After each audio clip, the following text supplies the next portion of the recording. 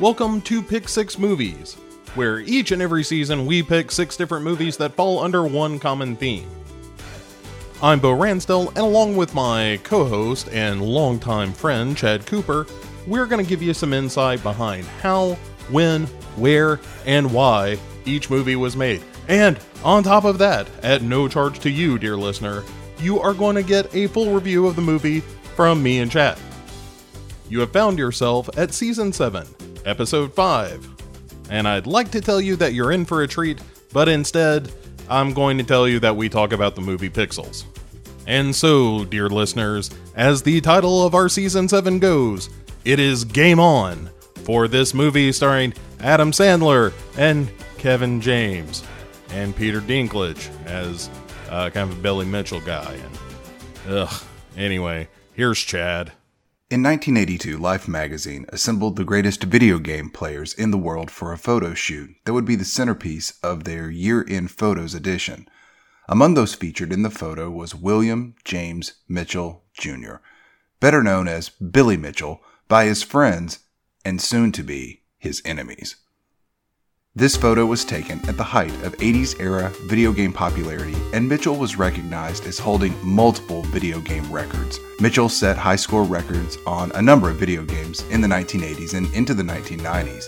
He set a world record high score for Miss Pac-Man in January of 1985, and would go on to claim high scores in Donkey Kong Jr., Burger Time, and Centipede in subsequent years. Sorry ladies, he's married. All of these gaming feats led Billy Mitchell to be given the title Gamer of the Century. One of Billy Mitchell's most notable achievements in video game world record setting happened in 1982, where, in front of 20 of the best video gamers in the world, Billy Mitchell scored 874,300 points on Donkey Kong, setting a record that would stand for 18 years. Until Tim Serby passed it with 879,200 points in August of 2000, which prompted Billy Mitchell to step up and reclaim his top score status in 2004 with 933,900 points, which nobody thought would ever be surpassed, because who would attempt to beat a score that high on Donkey Kong? Who would attempt to do that? Well, Steve Wiebe. In 2003, Steve Wiebe was 35 years old and had recently lost his job at Boeing, and he found comfort in retreating to his garage and playing an original Donkey Kong arcade game. Steve Wiebe found Billy Mitchell's record online, and he decided he would beat it. So at his home in Seattle, Steve Wiebe played Donkey Kong at night after his wife and kids were asleep. Practice made perfect, and Steve Wiebe's practice paid off because Steve Wiebe beat Billy Mitchell's high score. Steve Wiebe not only beat Billy Mitchell's high score, he did something that was considered impossible. He scored 1 million points on Donkey Kong, a score higher than the game's points total could actually display. Steve Wiebe submitted his videotape recording of his gameplay to Twin Galaxies, an organization dedicated to tracking high scores in arcade games. And Twin Galaxies sent out not one, but 2 individuals to investigate and certify that Steve Wiebe's Donkey Kong machine was authentic and had not been modified in any way. Well, it turned out that the circuit board on this particular Donkey Kong machine had been provided by Roy Schilt, a self-proclaimed fitness guru and pickup artist who also claimed to have a high score on Missile Command. Now, unbeknownst to Steve Wiebe, Roy Schilt and Billy Mitchell had a feud over Schilt's high score, and because of this, Twin Galaxies disqualified Steve Wiebe's record-breaking feat, suspecting that the self-proclaimed fitness guru and pickup artist, Roy Schilt, may have tinkered with Steve Wiebe's Donkey Kong game board to help Steve Wiebe take down Billy Mitchell. It's getting good now, isn't it? Not to be deterred, Steve Wiebe traveled to New Hampshire, where he challenged Billy Mitchell in a face-off at Fun Spot Video Game Arcade in a mano-a-mano Donkey Kong showdown. But Billy Mitchell didn't accept the challenge. So, in front of a crowd of literally tens of people, Steve Wiebe sat down and set a new high score of 985,600 points and reached the kill screen on Donkey Kong. Now, a kill screen is the last level that's programmed into a game, thus ending gameplay, and so Steve Wiebe did not replicate his 1 million point achievement in this particular marathon of playing Donkey Kong. Whew. Not to be outdone, Billy Mitchell suddenly produced a low-quality VHS tape to FunSpot to show that he, Billy Mitchell, had achieved 1,047,200 points playing Donkey Kong. And Twin Galaxies proclaimed Billy Mitchell king shit of Donkey Kong Mountain. And 9 months later, the Guinness World Records published Twin Galaxies' record with Billy Mitchell at the top of Donkey Kong. Not to be outdone, Steve Wiebe challenged Billy Mitchell to a public competition in Hollywood, Florida. Where else would you do something like this? Billy Mitchell refused. Steve Wiebe in Hollywood, Florida failed to surpass the record.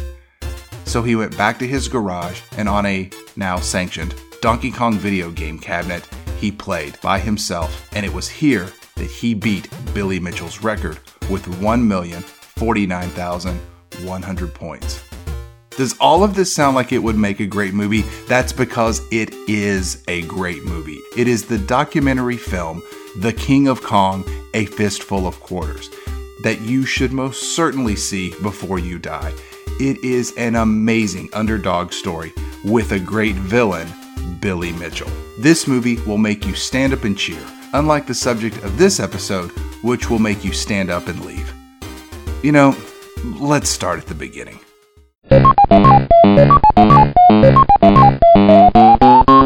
French filmmaker Patrick Jean came up with an idea for a short movie in 2009 that would be an homage to the video games that he played as a kid. Now, the idea was simple. What if classic 8-bit video game characters attacked New York City? The original Space Invaders would show up and drop down in rhythmic cadences, blasting slow-moving bullets that would hit cars, where the cars would not explode but turn into 8-bit versions of themselves. Tetris blocks would fall down between skyscrapers, creating 4 rows of a Tetris column and bringing the rest of the building down. Pac-Man would make his way into the subway system, eating train cars in place of classic dots. Donkey Kong would toss barrels from atop skyscrapers. Pong balls would destroy the Brooklyn Bridge. All your old school favorites showing up to wreak mayhem. Patrick Jean shot the footage he needed of New York City over just a few days. Then he returned to Paris, where he spent about 6 months editing in all of the video game effects. Then he put it online. And then the internet found it. Over 1 million people watched the short film within the first 24 hours of it being posted. And immediately, he started getting offers to turn this short movie into a feature film. One of those studios was Sony Pictures, and it was offering something that none of the others had. Adam Sandler, a bona fide movie star. Patrick Jean sold the film rights for 6 figures, and he was attached to direct the movie, and Adam Sandler would produce it with a chance that he might actually star in the film. Tim Herlihy produced a draft of the script that Herlihy himself said the studio hated. Then Herlihy and Sandler came up with the concept of having Kevin James be the president of the United States, and they rewrote the film incorporating this new element. Kevin James is a stand-up comedian and friend of Adam Sandler's. Kevin James had starred in his own successful sitcom, The King of Queens, and had a few successful movies under his belt, including Paul Blart Mall Cop and its sequel, Paul Blart Mall Cop 2, as well as appearing in the first 2 grown-up movies alongside his friend, producer, movie star, comedian Adam Sandler. As the script was rewritten and rewritten, the budget began to climb. And it got so big that the original short film's creator, Patrick Jean, was no longer in consideration to helm such a large movie, as it would be his first feature film. And so it was to be that Chris Columbus became involved in this project in May of 2013. Columbus directed some of the biggest blockbuster movies of the 90s and early 2000s, including Home Alone and its sequel, Mrs. Doubtfire. He directed the first and second of the Harry Potter films. And at the time, Chris Columbus was in talks with Adam Sandler to discuss a remake of the South Korean film Hello, Ghost, which is a comedy about a man's multiple suicide attempts. Side note, suicide comedies don't fly. please see our review of the Burt Reynolds train wreck, The End, Pick 6 Movie Season 1, Episode 6. Columbus read the script for Pixels, and he found it to be, quote, one of the most original ideas I had seen since the Amblin days. I guess we shouldn't have to say this, but the script really wasn't that original because it's based on another short film, but I'm getting ahead of myself. Columbus was excited about taking classic video game characters and putting them all in a single movie. Never before had Pac-Man and Donkey Kong and Q*bert and Frogger and all of these other iconic characters appeared in the same movie at the same time. With Columbus in the director's chair, it was agreed that the original creator, Patrick Jean, would serve as the executive producer, and he got to shadow Chris Columbus during the filming of this potential blockbuster. With the script still being worked on, they at least had a director. Adam Sandler would play the lead role, and as mentioned earlier, Kevin James would play the President of the United States.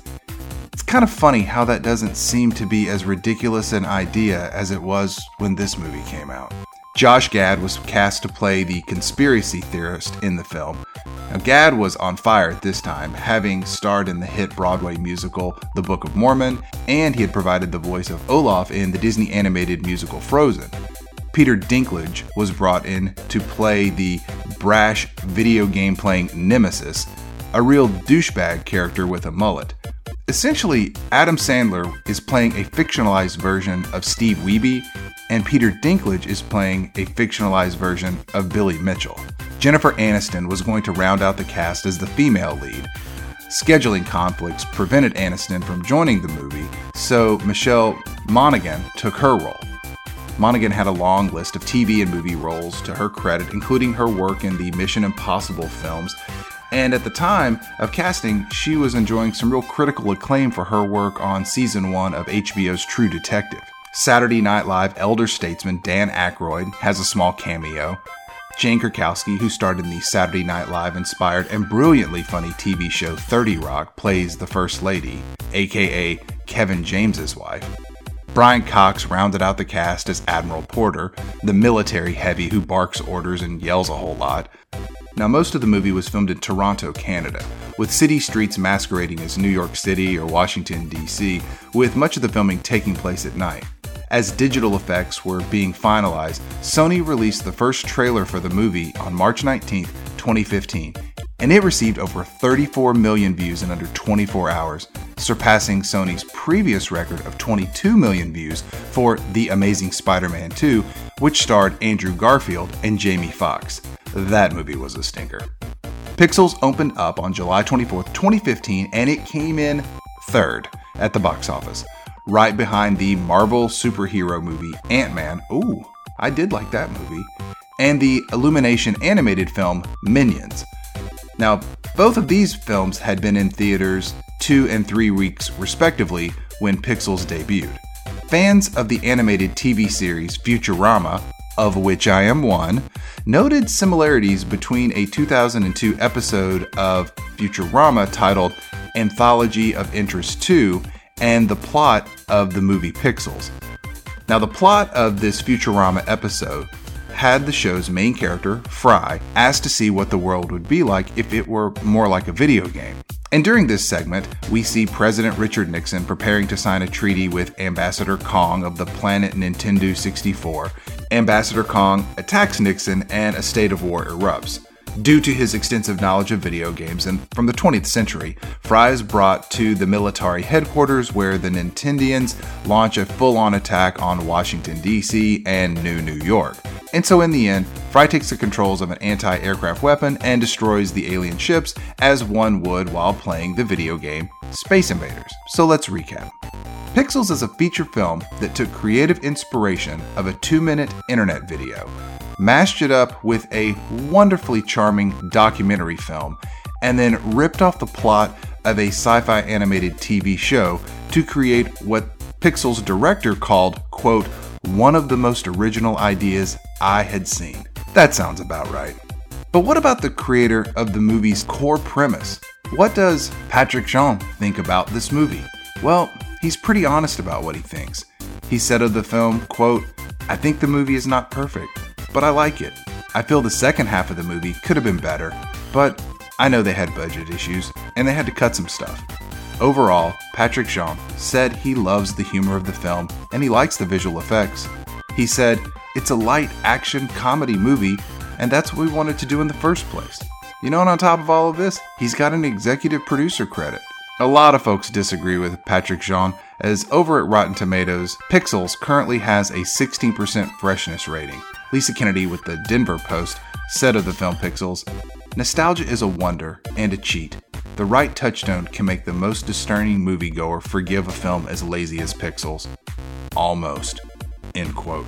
Pixels is, at its core, a movie with 80s arcade nostalgia woven into the fabric of its core being, but it squanders the opportunity to take the brilliant inspiration of the original short film, the lovable heart of the characters from the documentary The King of Kong, and the clever and sharp wit of the sci-fi show Futurama, all from which this movie liberally borrows.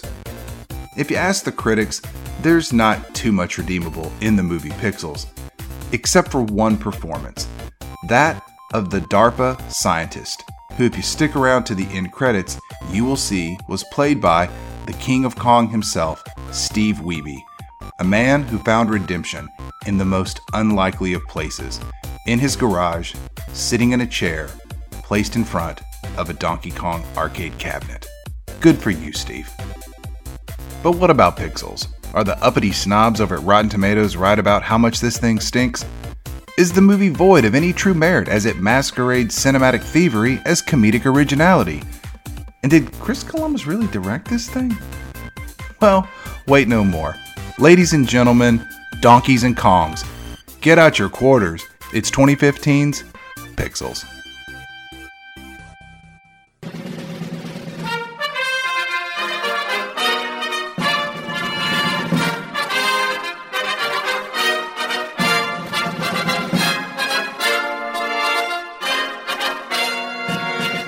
And welcome to Pick Six Movies. I am Chad Cooper, joined as always by the effervescent, the articulate, the insightful, Mr. Bo Ransdell. Bo, how are you doing? I'm doing great. I was trying to figure out how to play off you calling me articulate, and I was gonna say something really stupid, and then I realized what movie we were talking about tonight. I was like, oh, it'll come.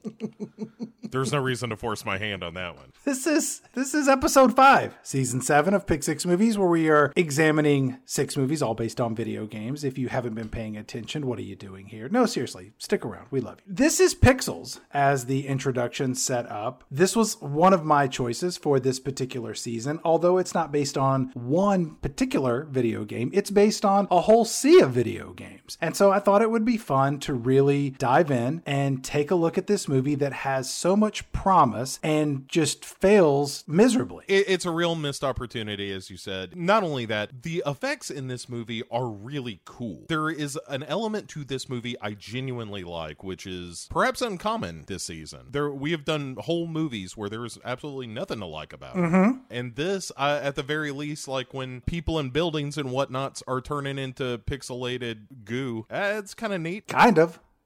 Yeah. Are we done? Thanks for listening, everybody.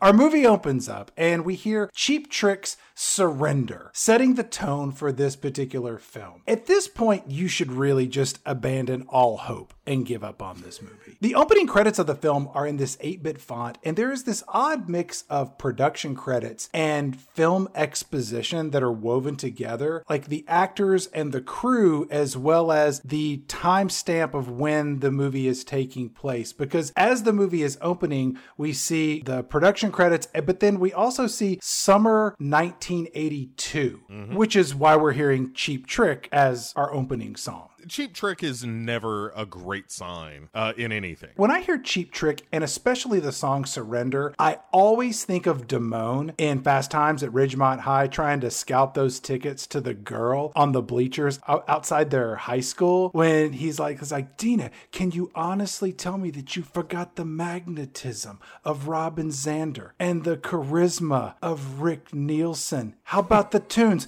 I want you to want me. The Dream Police. Da-na-na-na-na-na-na. Your mama's all right. Your daddy's all right. They just seem a little weird. And the girl's just like, yeah, fuck, I'm not taking Cheap Trick tickets. This is 1981. These guys suck.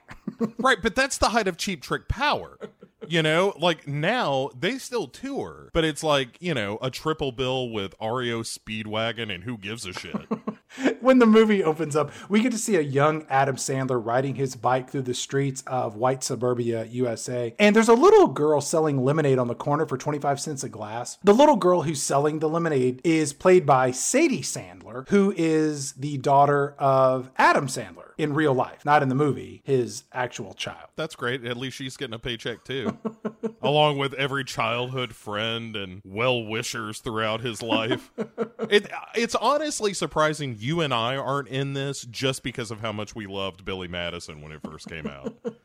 Young Adam Sandler rides up to this house, and he quickly approaches a young Kevin James who is mowing someone's lawn. And young Adam Sandler is all excited because, hey, some place is just open. And then young Kevin James, he's real excited too. He's so excited that he runs over and steals the jug of quarters from the little girl selling lemonade. Yeah, fuck that girl. These two assholes take their stolen money and they ride off to this mystery location, which is called Electric Dreams Factory, which is a video game arcade where these two are going to spend this little girl's hard-earned money. One small correction here, Chad. It is not Electric Dreams Factory. It's Electronic Dreams Factory. I only point that out because Electric Dreams was the movie starring Lenny Von Dolen and Virginia Madsen about the guy what falls in love with his computer well ahead of the movie Her. And I'm a big fan of that. Do you think that Electric Dreams Factory used to be an adult bookstore that went out of business and they just opened it up under new management with a different business plan with the same name? Right. It used to be remote controlled dildos. And now it's video games. And to be fair, they're both recreational products. Inside the video game arcade, we have all of the sights and sounds, and let's be honest, smells of a real 1980s arcade all around us. It's filled with everything you would expect to see in a video game arcade. There's Pac-Man and Donkey Kong, Galaga, Centipede, Q*bert, there's cigarette smoke, there are derelicts, there's homeless people, soon-to-be convicted pedophiles, there's open-air drug deals, the unemployable, all of your favorites are here. Yeah, it's a real rogues gallery. It's like Batman's villains held a convention to play video games. The one thing that I associate with all this, when you say cigarette smoke, it's like all arcades of that era. It was the closest you as a child could get to going to a seedy bar. You remember when you would roll up to a game and by the player 1 or player 2 button, there would just be that long burn of a cigarette where someone had started a smoke, set it down, and then just had a really good run on pole position, and it just burnt all of the metal and left this amber trail. My favorites were those sit-down cabinets for like Pac-Man and that kind of thing that had the ashtray built right into them. It was like, look, we know why you're here, all right? You are clearly not someone who deals well with impulse control. So get the pack of smokes, $10 worth of quarters, and you play Mrs. Pac-Man until the health or money runs out. During this scene in the arcade, we also very quickly get to see Toru Iwatani, the creator of Pac-Man, with his one and only appearance in this movie, and he's working on the famous game that he created. That's right. Later in this film, when this movie introduces the creator of Pac-Man, Toru Iwatani, it is not Toru Iwatani playing Toru Iwatani. It is an actor named Dennis Akiyama who is playing Toru Iwatani. We're through the looking glass here, people. Up is down, black is white. It's crazy. It's crazy. In this brief moment, we really see the genesis point of how this film, that should really be an easy layup, gets everything terribly wrong. Why is the creator of Pac-Man not playing the creator of Pac-Man in this movie? I don't know. Just like when they were like, and action, he was just like, fuck! Like, cut, got Toru. Your line is, my baby boy, I'm so proud of you. Let's try this again. Take 47. And I didn't even get action out that time. Toru, please pull up your pants. Oh, I swear to God, how much has he had to drink? Respectfully, I will not. Young Adam Sandler steps up to each of the video games, and he is an immediate expert at playing all of them. And then young Kevin James, he's kind of a fat turd, and he can't play video games. He gets his ass kicked real good at Galaga. And that was one of those moments where it was like, I've been there. Young Adam Sandler, he's a master of Pac-Man and Donkey Kong, among many other games. And then young Kevin James goes over to a claw machine, and he wins a full-size Chewbacca mask suitable for use in a major motion picture. Young Kevin James puts the mask on, and he struts around the arcade, probably trying to hide his identity in case the cops show up looking for that fat kid that stole that little girl's jug of quarters. And then bemasked young Kevin James walks over to young Adam Sandler, and he says, "We've been here a few hours spending that little girl's money we stole, and you're a natural at playing video games. Hey, look at this flyer I just found to move the plot of the movie along." He holds up this flyer, and it says 1982 Worldwide Video Arcade Championships.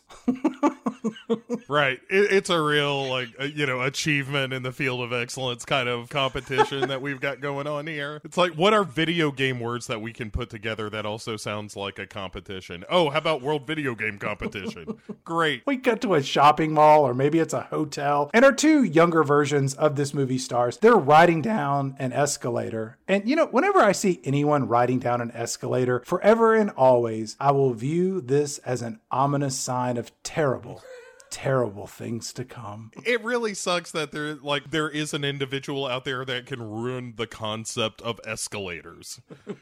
Like, how big an asshole do you have to be where it's just like, oh yeah, fuck escalators. Ugh. Here we see young Adam Sandler and young Kevin James. They meet up with young Josh Gad. And young Josh Gad is talking to a video game called Dojo Quest, which is not a real video game. But in this made-up movie, on this video game, there is this buxom, blonde, samurai sword-wielding heroine. And young Josh Gad is in love with this sexy video game character. And it's not funny. It's kind of sad and disturbing. First of all, don't worry about doing the math on how old Josh Gad is compared to these old fuckers in this movie. Are you talking about when they're children or when they're adults? Whatever, man. Like, they're roughly the same age as children. And then you flash forward to the present day, and Josh Gad is... And then everyone else is 74. Right. But forget all that as just a crushing plot hole that bothers me throughout the movie. The primary characteristic of this character is that he is all horned up about a video game representation. And he's a conspiracy theorist. Those are his two prongs. Right.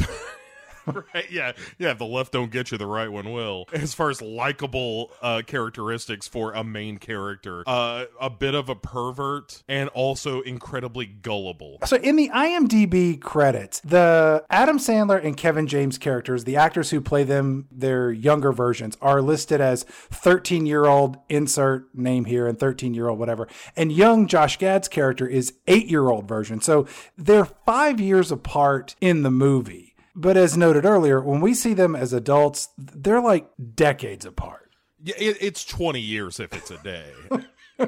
Young Adam Sandler and young Kevin James say like, "Hey, aren't you young Josh Gad?" And then young Josh Gad says, "Who told you that? The government? Because I'm this close to figuring out the secret to the Bermuda Triangle." Look, again, I was there as a kid. I had the books. I really thought I was on to something. Kid Josh Gad is like, "Can I hang with you guys?" And they're like, "Yeah, you're one of us because we ripped off this little girl and we're all terrible people. Let's run around together in what can loosely be called a gang." This all gets interrupted by a young Peter Dinklage arriving, who refers to himself as Fire Blaster. Here's my question to you, Chad, in this scene. How does what is presumably a 15 or 16-year-old maybe, how does he get an entourage consisting of these two sexy bimbos and some dudes rolling with them as well, and all credit to being great at video games in the movie you referenced in the introduction, which is fantastic, King of Kong. Like, at no point was Billy Mitchell rolling with a crew. No. This is like one of those bridge too far things where I'm like, they're like, at this time in this place,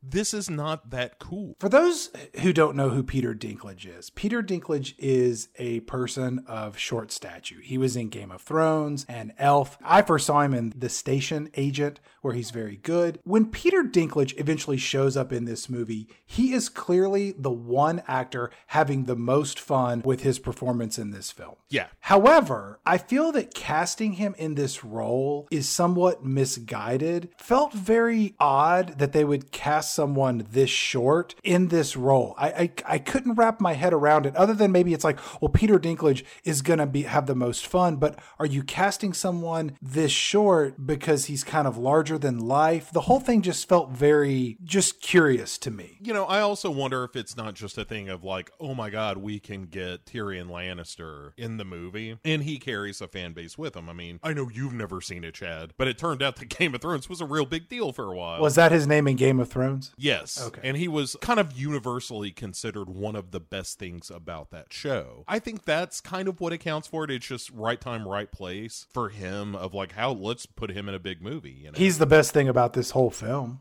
He absolutely is, because like you said, he's the one that seems to understand how dumb everything that's going on in the movie is and seems to care. That's the real problem here in this movie, Chad. We'll get to it in a minute. There's one actor in this movie who don't care at all. It sucks the energy out of the whole film. It deflates the entire movie. Peter Dinklage is the one element of this that's like, there's a scene with him in prison that's actually pretty funny. And it's because he's funny. Speaking of shit that shows up where you're like, I'll be damned. Dan Aykroyd shows up to remind us he's still alive. God bless him.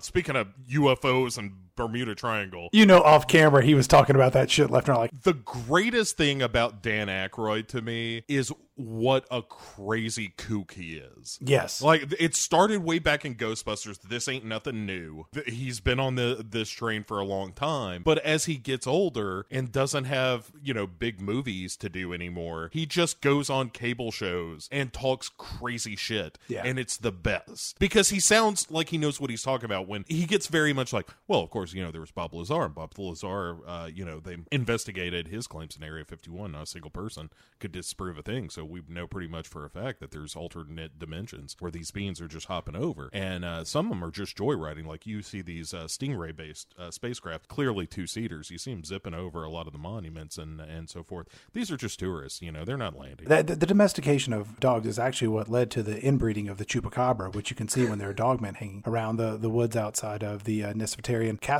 outside of the prepositions of the ice pyramids. It's clearly science. And when you talk to the experts at NASA, they can point out that all of this has been proven through carbon dating and mesotheliomas. So it's all obvious. And you can see it in the documentary film that we made, Ghostbusters, too. I love hearing him talk crazy. And so it's, again, a kind of a disappointment when he shows up and he's just like, all right, video games, and we're going to take this videotape and we're shooting it into space because got to get this movie going. Yeah, he says that NASA's going to record this event and send it into space to connect with extraterrestrial life if it does exist. And this is the pre-backstory as to what is going to happen to our movie later on. Although when it happens, they don't explain any of it. Because, Chad, to what end would NASA ever be like, you know what we need to send into space? A cheap VHS tape of a bunch of shitty kids playing video games. With certain movies like that, you don't watch Ghostbusters and tease it apart because it's not realistic. Gary Shandling had a great joke about he was dating this woman and they went to see E.T. and during the scene where the bikes fly in the air and go in front of the moon at the end, she leaned over and went, oh yeah, I am so sure. Yeah, that's my reaction to E.T. as well. If you frame up a movie within a certain reality, you can play within that. This movie really should be more in the vein of like Air Bud. You mean, or President Monkey or something, or, nothing about this. What? You have been sitting on President Monkey all these years and have not shared this with me? But you know what I mean? Like, there are certain movies that are more fantastical and ridiculous, and then you play in that world. But this movie just doesn't even create the guardrails to be safe. It's so fast and loose with everything that's going on that you're just like, well, I don't understand where there is a line that can be crossed because you've never drawn that line to begin with. Right. Nothing's ever grounded. So when the weird stuff happens, like that's the thing about Ghostbusters is genuinely scary stuff is happening to characters that seem to be in a different movie. And that's kind of what makes Ghostbusters great. No point in this movie is it ever explained why or how or who or what is going on. Also, I'm kind of curious, like, here's the side movie I kind of want to see, Chad. The story of the girls in the entourage for kid Peter Dinklage, of like what led them to this place. They seem to know each other. They're talking a lot while he's doing his thing. Were they part of a modeling company? Were they hired? What do they, like, I have a real, like, Roma approach to it of a day in the life of these ladies. It would end with them being hired and or falling into this group, Boogie Night style, I suppose, of Peter Dinklage and his video game entourage. Our video game competition wraps up in a real quick fashion through like this 19-second montage where young Adam Sandler and young Peter Dinklage end up on the stage with a very old Dan Aykroyd, and he explains the rules of this competition that are not explained at all, and let's be honest, nobody cares. And here we have young Adam Sandler and young Peter Dinklage, and the two of them are going to face off playing Donkey Kong to see who is the world champion of video games. Boy, that King of Kong is a good movie, Chad. It's so good. Yeah, I mean, this is directly, I mean, not in this exaggerated competition. But it is. But it kind of is. I mean, it's a little more Hollywooded up here. But this happened. Like, this is Steve Wiebe and Billy Mitchell playing Donkey Kong against one another. And within King of Kong, it's this incredible moment. And within this movie, it's just like, oh yeah, that was a great moment in another movie. Because they don't really know each other, there's no real stakes here. Right. Until Adam Sandler loses, and then Peter Dinklage, or Kid Peter Dinklage, rubs it in and is just like, you know, you're a real piece of shit. But during this scene when they're playing, young Peter Dinklage is wearing these oversized smoked aviator glasses, and while he's playing, he kind of kicks them down to the tip of his nose. Spoilers, he's got cheat codes on his glasses, which involves like 3 lines of Scrimshaw or something. Can you just remember that? It's not that much. It's one of the formulas on the board in the movie Contact. I don't know what. But that's how he's able to beat him, and this is going to come up later in our movie, so put a pin in that. When young Peter Dinklage is crowned, you know, grand champion, he rubs young Adam Sandler's face in it, and so young Kevin James comes over and consoles young Adam Sandler by telling young Adam Sandler that he could maybe go to MIT someday and invent something that'll make him a millionaire. Oh, wait, not just that, Chad. He could also marry Olivia Newton-John, so it's also superficial beauty and sex. So money, superficial beauty, and sex. Yeah, these two start talking about who's hotter. Olivia Newton-John or Sheena Easton or Samantha Fox or Madonna. I mean, Samantha Fox is a real trashy pick in that mix. That's your hustler to the playboys of Olivia Newton-John. We then cut to present day where adult Kevin James, as we know and love him, is sitting on the other side of a table across from adult Adam Sandler. And these two are tossing around the names of present day women, discussing who is hotter, and they're throwing out the likes of Scarlett Johansson and Halle Berry and Katy Perry. Grown men having this discussion in public. It is pathetic. Do you think that the actresses you mentioned, if they ever saw this movie, would be repulsed by Kevin James just speaking their name? I was repulsed by Kevin James speaking their name. And especially when they get to Halle Berry and they're both just like,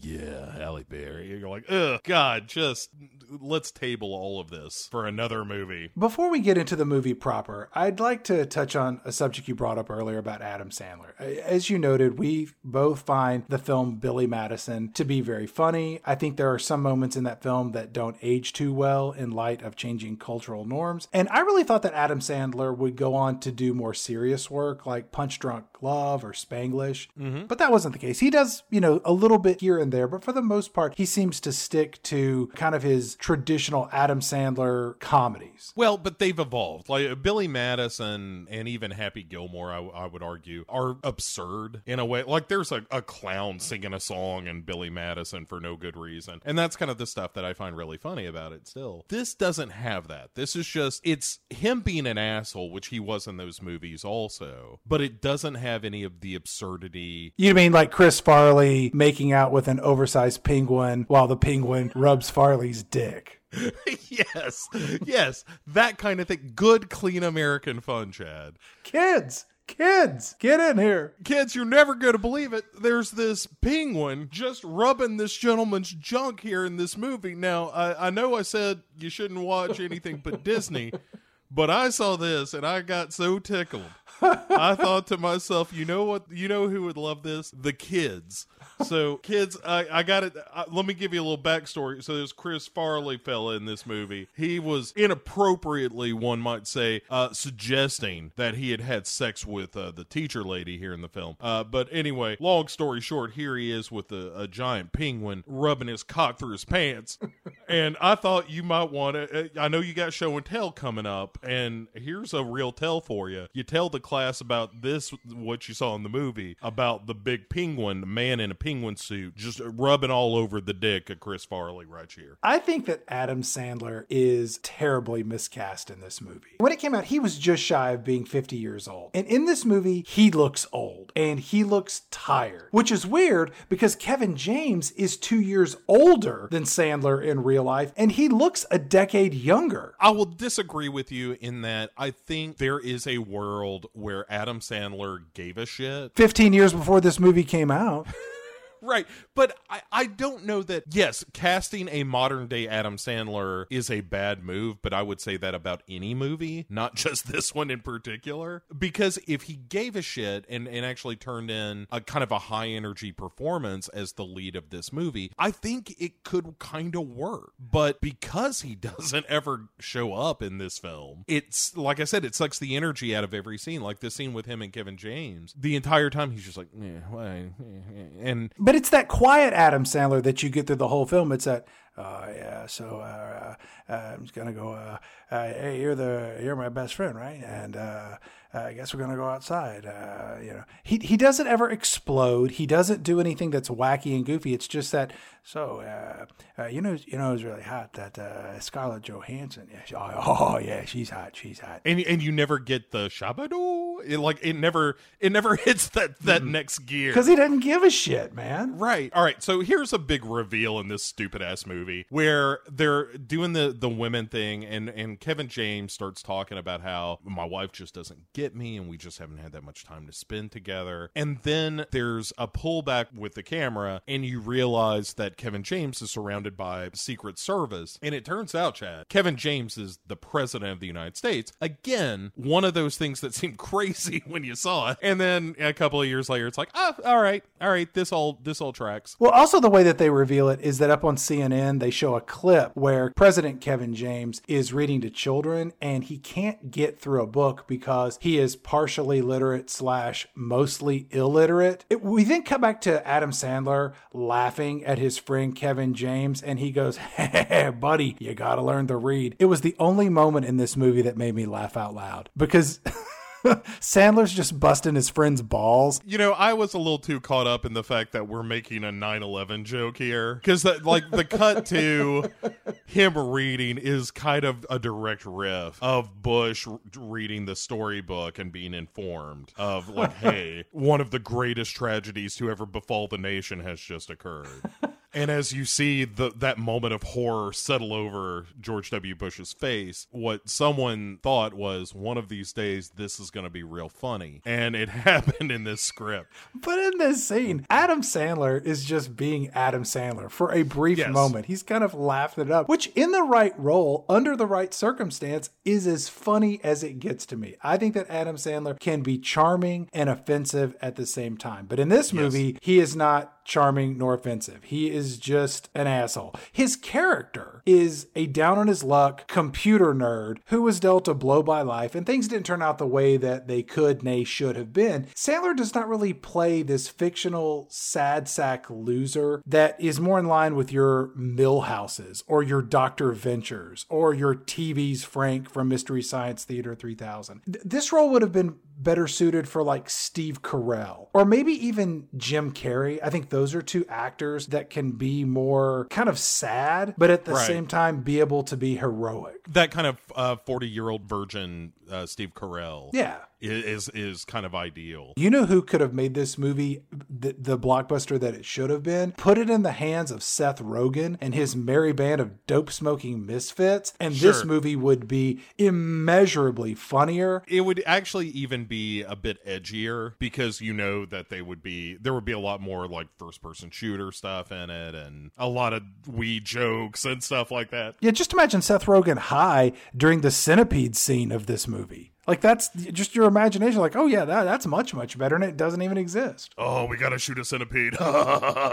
President Kevin James tells Adam Sandler as they're leaving this bar, I guess they were just hanging out, drinking, talking about hot actresses. They go outside, and it turns out that Adam Sandler works for this knockoff of Best Buy, and he's part of their version of Geek Squad called, like, the Nerd Herd or something. And how did Best Buy not sponsor this movie? Every Adam Sandler movie is just rife with product placement and sponsorships. I'm struck as to how that did not happen. I think the fact that he ends up drinking wine in his customer's closet was a point where they were like, I don't know that we can advocate this behavior. Well, clearly you've never leveraged the services of Best Buy's Geek Squad. You know what? I apparently I'm missing out. You think they'd just come over and watch a movie sometime? I think no. If you're lonely, come on. They're just like Chardonnay or Cabernet. I got a box of each.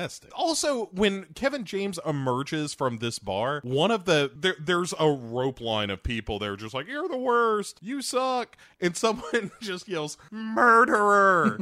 And I was like, I don't know what the joke is there, other than like, apparently he's a real shitty president. Is Kevin James a Republican or a Democrat in this movie? I think they stay cleverly away from that. Well, not cleverly. This movie does not deserve to be called clever at any point. But illiterate, and he's clearly patterned after a Bush type. But to repeat my point earlier, you cannot view this movie through the lens of reality.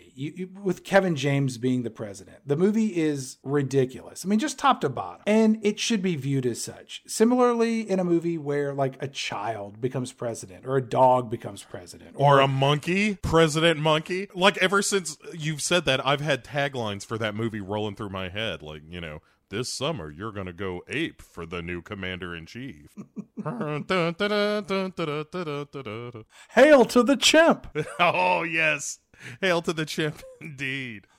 Oh man, now I see like this big like orangutan behind the desk in the Oval Office. That's the front of the VHS. In my mind, it's a VHS. I don't know that you could make President Monkey and release it on anything like a modern format. I remember a sitcom, I believe on NBC, and it was during the heyday of orangutan being on like in movies from the Any Which Way movies and stuff like that. But it was a movie where a talking monkey became president of the United States. Oh my God, Chad. I can't believe I don't know about this. Have a t-shirt advertising it and the poster of the movie. Mr. Smith is an American sitcom that aired on NBC from September 23rd through December 16th, 1983. The title character was a talking orangutan, Mr. Smith, and was canceled after its 13 episodes were aired. The orangutan who played Mr. Smith had previously been featured in the 1978 film Every Which Way But Loose and its sequel, Any Which Way You Can. After the cancellation of Mr. Smith, Poncho, the orangutan, developed a wicked drinking problem. Never reaching the heights of the success of Mr. Smith or Any Which Way You Can again, he was headed straight for the gutter. Originally a part of a traveling act called Atwood Orangutans, Cha-Cha and Bobo are separated from their trainer, Tony Atwood, after he is knocked unconscious in a car accident while the act is traveling from Arizona to California. Frightened by the commotion caused by the accident, Cha-Cha and Bobo both run away. Cha-Cha is eventually found and sent to a government research center in Washington, D.C. Weeks later, Cha-Cha escapes from the center and ends up in a research lab where he finds an experimental mixture to increase his human intelligence being developed. After drinking the mixture, Cha-Cha is able to talk. His voice was provided by series executive producer Ed Weinberger and is later determined to have an IQ of 256. He is then renamed Mr. Smith and due to his intelligence becomes a political advisor. Mr. Smith's old trainer Tony becomes his assistant while Mr. Smith attempts to solve various political problems and his surrounding staff, which includes Secretary Raymond Haloki, played by Leonard Fry, attempts to keep his identity hidden from the general public. So he didn't become president, but he did work as a political advisor. So it was more of a Beltway satire. I guess so. So what's going on in Pixels, a movie I care way less about than President Monkey, which, by the way, would star Tony Danza as the head of the Secret Service. Cut to nighttime in Yigo, Guam, which is the northernmost village of the United States territory of Guam, and it's the location of Andersen Air Force Base. And from the sky, we see what appears to be one large spaceship emerge, opening up a hatch for multiple smaller spaceships to appear. This is essentially the opening of Galaga or Galaxia. I don't know which one. I can't tell them apart. And all the smaller ships, they head down towards Earth, and as they fly down, they crash into a sign noting that Andersen Air Force Base is just down the road a few miles away. And upon crashing into the sign transforms and it turns into these small 3-dimensional cubes known as voxels. They're not pixels, Bo. They're voxels. Pixels are 2-dimensional. Voxels are 3-dimensional. And if you're not careful, you just might learn something. Yeah, dummies. Yeah, stupid listeners. You didn't know nothing. I'll stop attacking our listeners, especially after that Mr. Smith journey we went on. So Adam Sandler in the next scene shows up at a swanky house as part of this nerd herd or whatever. He's wearing this bright orange suit. He looks like he should be out on the street doing prison release work, picking up trash. You know, it reminded me of the story about Wes Craven developing the sweater for Freddy Krueger in the original Nightmare on Elm Street. Go on. Where he learned that the colors red and green placed close together like that in the stripe pattern is actually unpleasant to look at for the human eye. And so that's the reason Freddy Krueger wears those colors, and it's all striped, and it's supposed to be unnerving on a psychological reptilian brain level. That's how I feel about his uniform in this movie. Where just looking at it makes me dislike him as a person and this movie as a whole. Sandler's performance in this whole scene, this whole movie, really displays new levels of not giving a shit on film. Well, so he has to announce himself with this rhyme, this, corporate song about, like, hey, I'm here to be a nerd herd.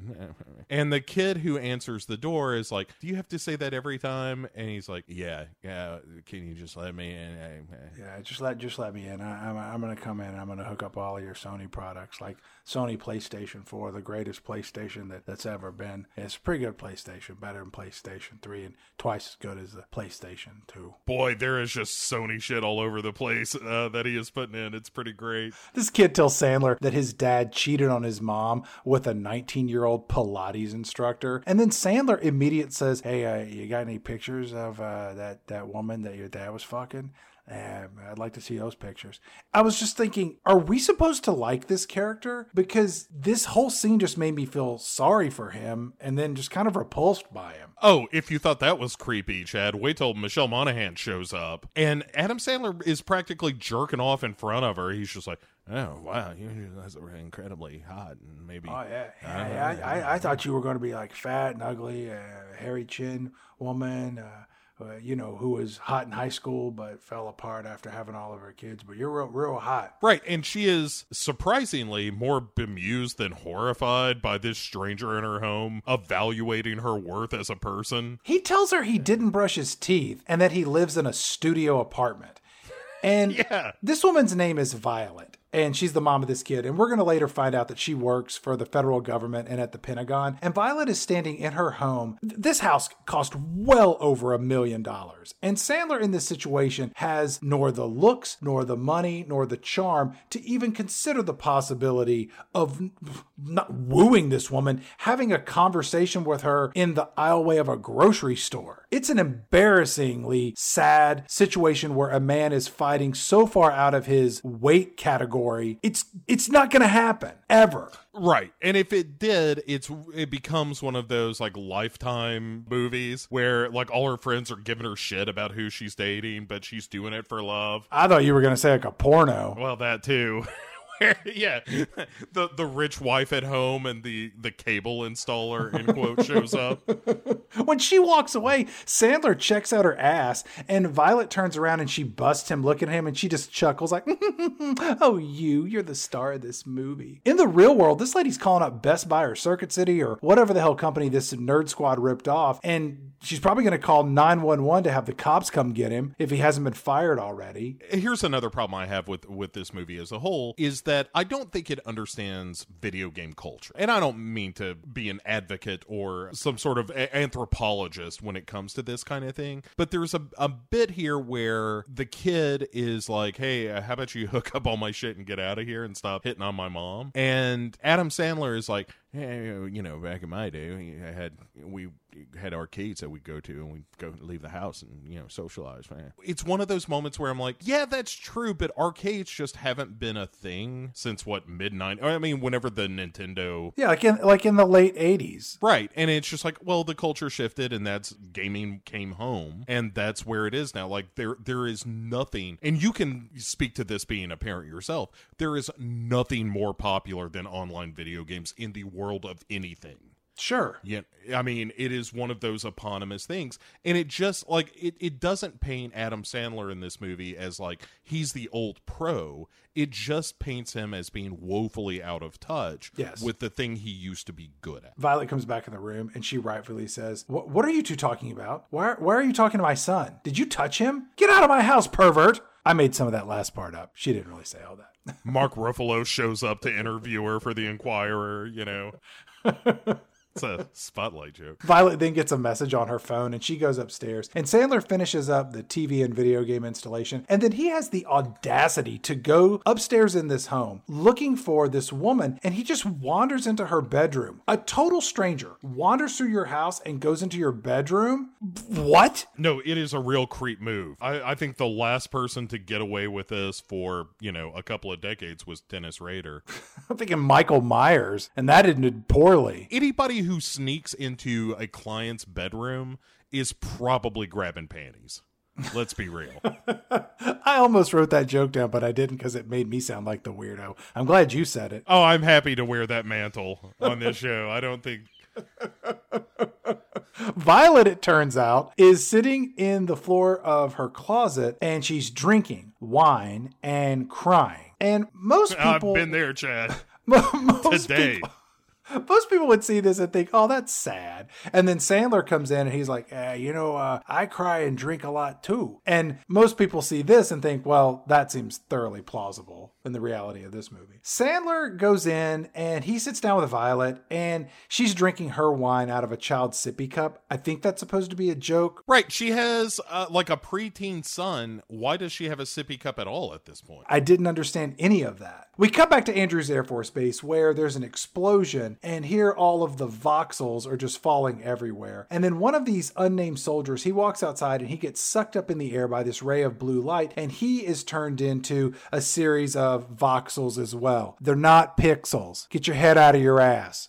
Right, but it's one of those things where at the end of the scene it's like, well, all right, I have no idea what any of that means, and it doesn't really ever pay off. Like, he just is a character that just shows up later.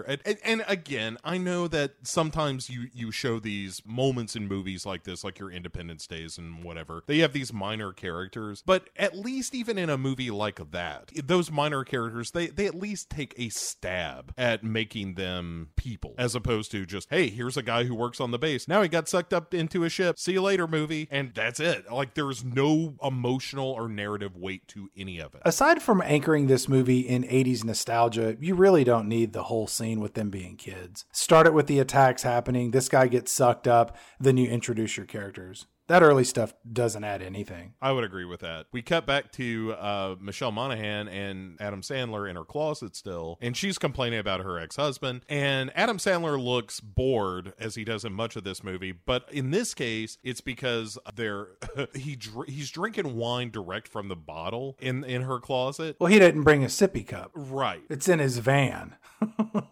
and so then he just spews this horseshit as she's complaining about like her husband having run off with this younger woman. And he's like, maybe, we met the wrong people and now we can meet the right people. Well, he tells her, I had an ex-wife and we were trying to make a baby, and the doctor that was helping us to make the baby, he fucked my ex-wife and he got her pregnant, but not me. And so I was married and we got a lot in common and we day drink. And, I work for Best Buy, sort of, and you work somewhere else, I'm guessing. And I was thinking that maybe we could hook up and I could put a baby in you. Like, he goes in for a kiss, and immediately, the one time in this movie where I'm like, well, that seems like reasonable behavior from Michelle Monaghan. She's like, hey, what are you doing? After she shuts him down, Adam Sandler basically calls her a snob, where he goes on this big rant about how she's, he thought that she was cool or something, but as soon as he started to kiss her, he realized that she was just this, stuck-up lady in the suburbs. And then he gets a call from the White House. Violet calls Sandler out for trying to kiss her, and she says, I don't think my rebound guy is a 210-pound person who installs flat screen TVs, which, look, I get the installs flat screen TVs comment, but 210 pounds? That's some real Hollywood bullshit when it comes to the acceptable weight levels of a person that you would hook up with. 210, that's Hollywood fat and Midwest skinny, man. You are 100% right. Especially at his age. Jesus Christ, he's 50 years old. If he's keeping it under 250, he's doing it right. Sandler's mobile phone rings, and it's President Kevin James asking, can you get to the White House? And Adam Sandler says, yeah, sure thing, buddy. I'll be there in like 15 minutes. Sandler is Kevin James' version of Sean Hannity. Right. Yeah. It turns out he can't figure out what to do about Iran. I gotta go.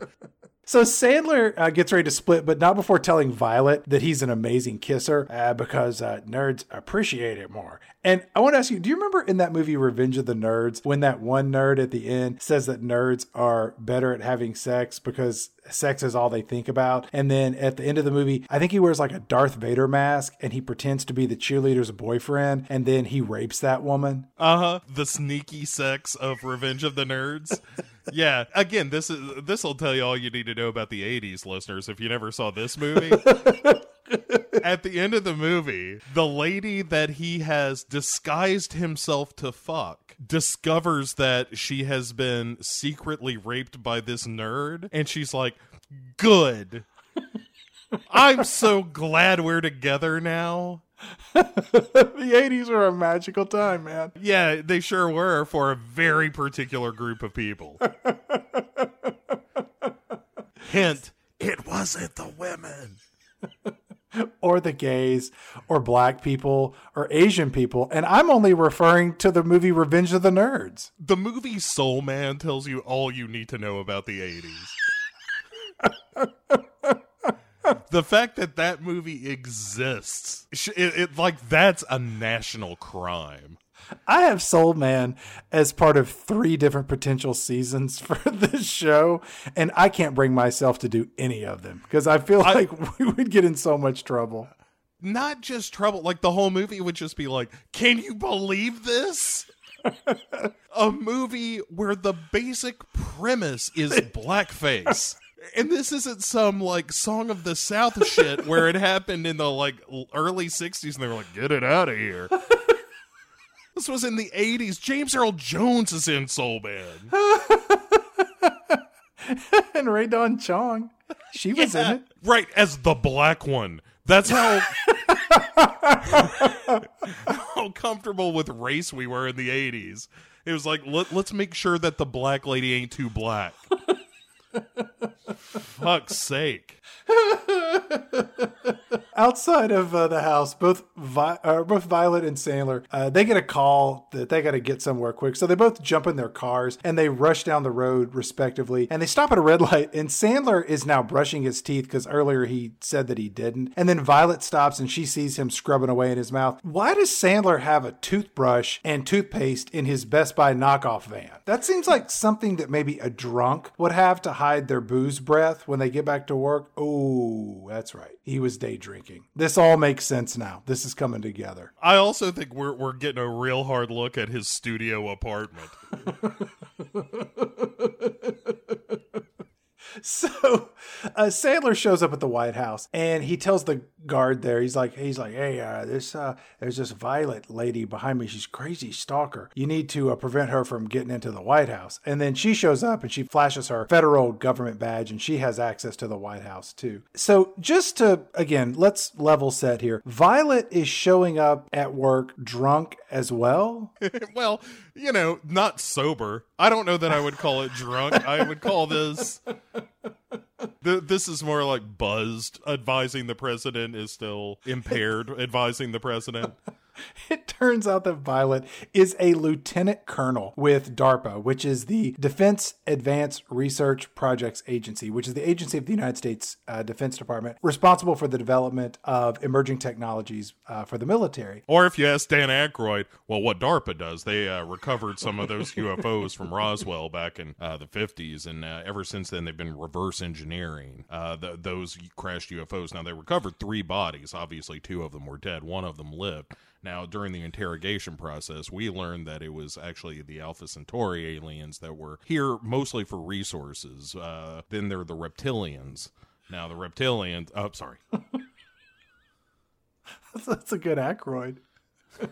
Once they get inside, President Kevin James calls Adam Sandler into the Oval Office, and Violet sees Sandler go in and she's all like, what? And Adam Sandler steps into the Oval Office, and it's here you really get to see how old and tired he looks in this movie. Sandler goes over to President Kevin James, and Sandler is informed by his buddy, our Air Force base in Guam was attacked. And Adam Sandler says, by who? And President Kevin James says, I'm not sure. That's what I wanted to ask you. What in the name of fuck is going on in this movie? Yeah, well, again, our illiterate president of the film is just like, look, I don't know a goddamn thing at all. Whatever you think a person should know, I know way less than that. So I gotta have my old childhood pal come in and advise me. So in theory, nobody here thinks I'm a Boris Johnson level idiot. I know that this whole season I have engaged in more fan fiction than you, and I do not feel happy about that. I'm embarrassed a little.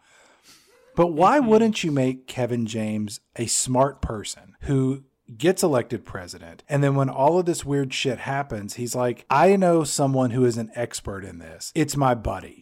And you bring him in, and Sandler is a bit of a ding-dong, but this is the area where he is a subject matter expert. And he rises to the occasion using the worthless knowledge and skills that he has to save the earth. You can't have a group of idiots all running around like this, because then it's the Three Stooges. Even in Ghostbusters, you had Egon and, certain levels of knowing what in the hell is going on. And Ray also. Right, but in this movie, they're all just sort of stumble bumming and crashing into each other, being marginally functional human beings. Let me throw a little insult on this injury real quick, Chad. To take a very small step back, there's a moment where when he's going into the Oval Office, it's one of those deals where Michelle Monaghan is like, oh, he's being called into the Oval Office while I'm being called to the Situation Room. Adam Sandler says, somebody's more important. That is a ripoff of the Somebody's Closer from Happy Gilmore. And it's one of those things where it's like, oh yeah, I remembered when I really thought Adam Sandler was funny. And then we cut to this scene of him inside the Oval Office, and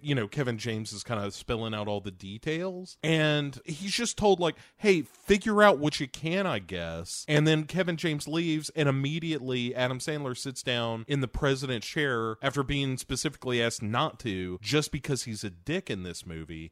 And he's just not but it's not like a funny beat. It's just like, oh, he's just a jerk who his best friend, who's the fucking president, right, is like, hey, don't sit in this chair. And he immediately does the one thing he's asked not to do. And it doesn't make him a rebel. It's not like that Peter Venkman type where it's like, oh, he's this charming rogue. He's just a jerk. We cut back to the war room, and here we see Brian Cox, and he's this war hawk who's wanting to blow everything up. And then there's a bunch of back and forth between political experts, and they are eventually interrupted by Adam Sandler, who arrogantly comes in and says, "Can someone take Grandpa's keys away before he drives us into a ditch?" As you noted, Sandler is just an arrogant asshole. In this scene, though, he has knowledge that the attack came from a version of Galaga that was originally released, but then recalled, and then the one that everyone knows more widely had a different attack formation. And then Violet, who's sitting in the room, somewhat sober, calls out Adam Sandler's expertise on this subject matter because he works for this Best Buy knockoff and she works for DARPA. And then Brian Cox barks out this curmudgeonly military point of view that if the word gets out that the US was attacked by an alien race using video game technology, they would not only mock the president in the news, they would impeach him. That really feels like two extremes. Mocking, and on the other end of the bell curve, impeachment. And let's be honest, this is nowhere close to an impeachable offense. He has not broken any law. There has been no formal investigation spanning 2 years, ultimately delivering a 400-plus page report outlining engagement in numerous illegal offenses. It's nothing like that. No, very dissimilar. Boy, when you put it like that, really certainly suggests a course of action.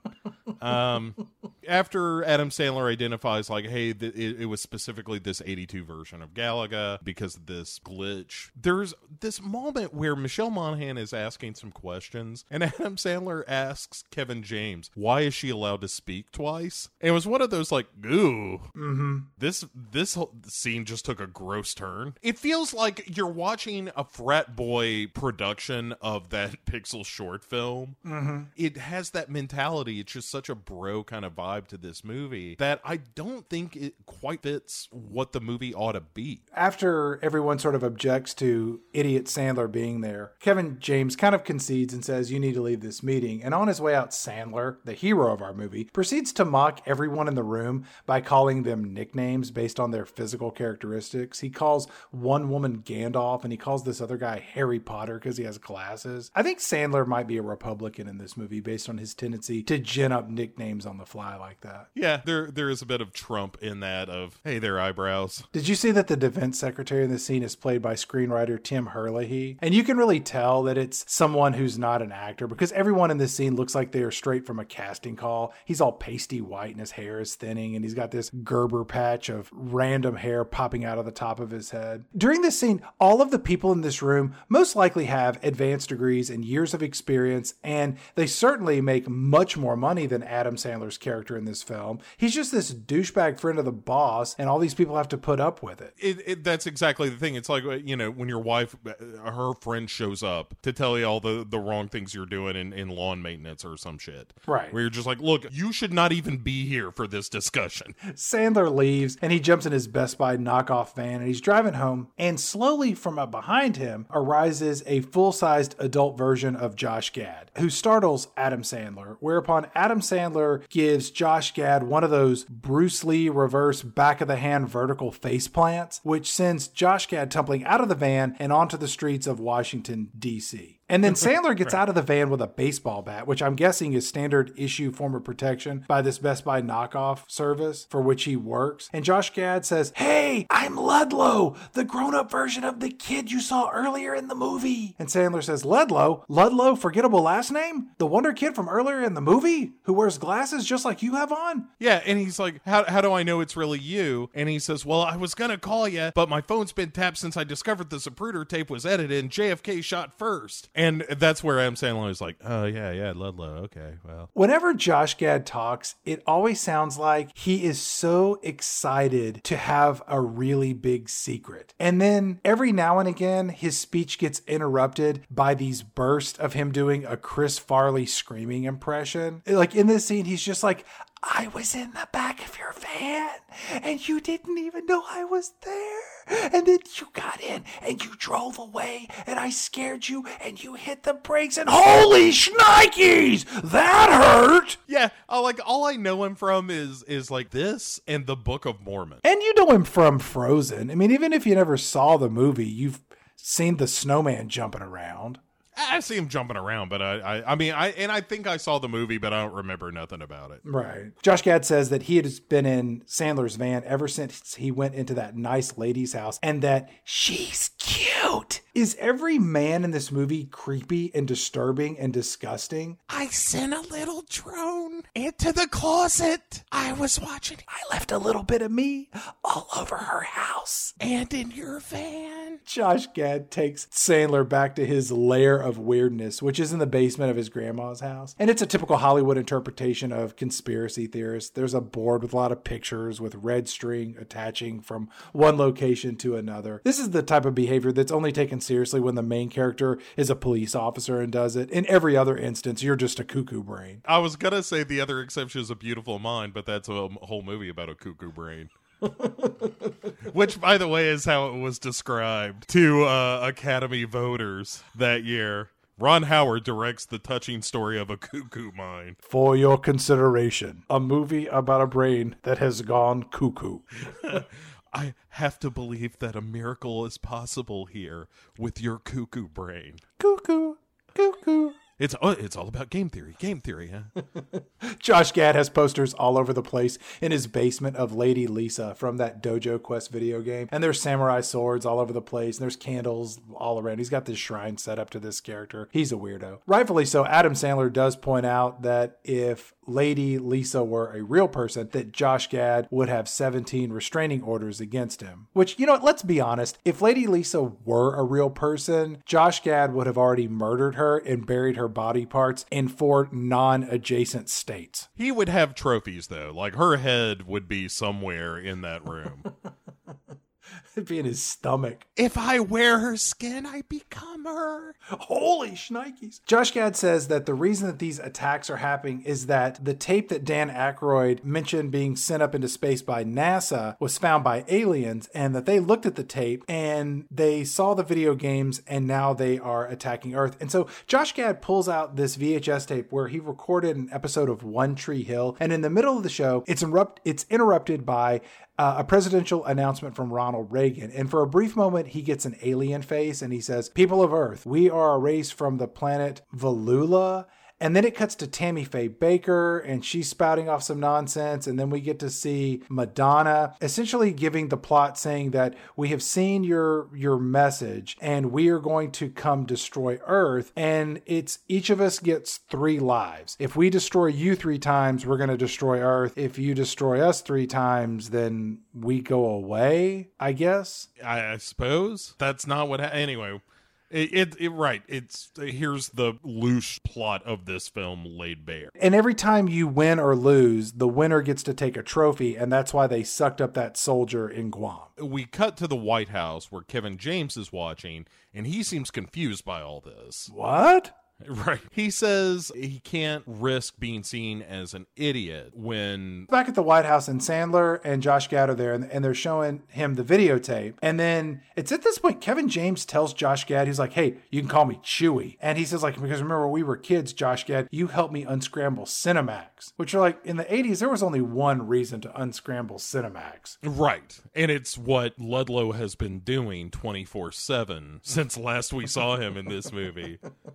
Adam Sandler looks so bored in this scene, and Josh Gad's manic energy describing how the next attack is going to happen in India is just, it just juxtaposes the scene to really highlight how much Sandler is disengaged with this movie. Right. And I would say, like, I don't particularly care for Kevin James that much, but he's trying in this scene. He's just doing Kevin James. Right. Well, that's what he does, but he at least brings an energy to the scene. He's trying to be entertaining. And Josh Gad, like you said, is just this Roman candle being fired off in every scene. And Sandler, because he doesn't really have anything to do in this scene, might as well just not be in it. Yeah, in the background, he's just like, yeah, what that guy said. And so then we cut to something that actually seems like a real movie, where we're in India, and it's a young man who is proposing to his beautiful lady love. Space invaders show up from the video game Space Invaders. No. It's actually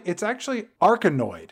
is what shows up. Oh, okay. And it's the giant paddles. It's like a more advanced version of Pong. And they start bouncing these balls of light that go to and fro, and they start destroying the Taj Mahal in like under 30 seconds. It blows it all up to hell, and then we're done with that scene, and I was like, well, that's what this movie ought to be, is like a big disaster movie. It's not. It's not. And then when the aliens win that round, they suck up the guy who was proposing to his lady fair, so Aliens 2, Earth 0. Right. We're in a real hole here. I know. So we cut to Michelle Monaghan, who is like, hey, this guy Ludlow and Adam Sandler shouldn't be helping because they're idiots, which is one of the few times in this movie where I think she's making wise decisions for herself. Well, she hasn't been drinking for about 6 hours.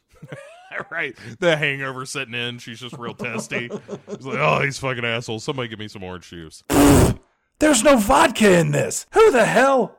I told you to Irish it up. When you give coffee to the Colonel, it is Kyoki or bust. Oh, also in this DARPA room that we're in, there's some crazy robot skull dude. Yeah, it looks like something out of Westworld marching around because the U.S. government has that type of technology. Well, you see, after Roswell.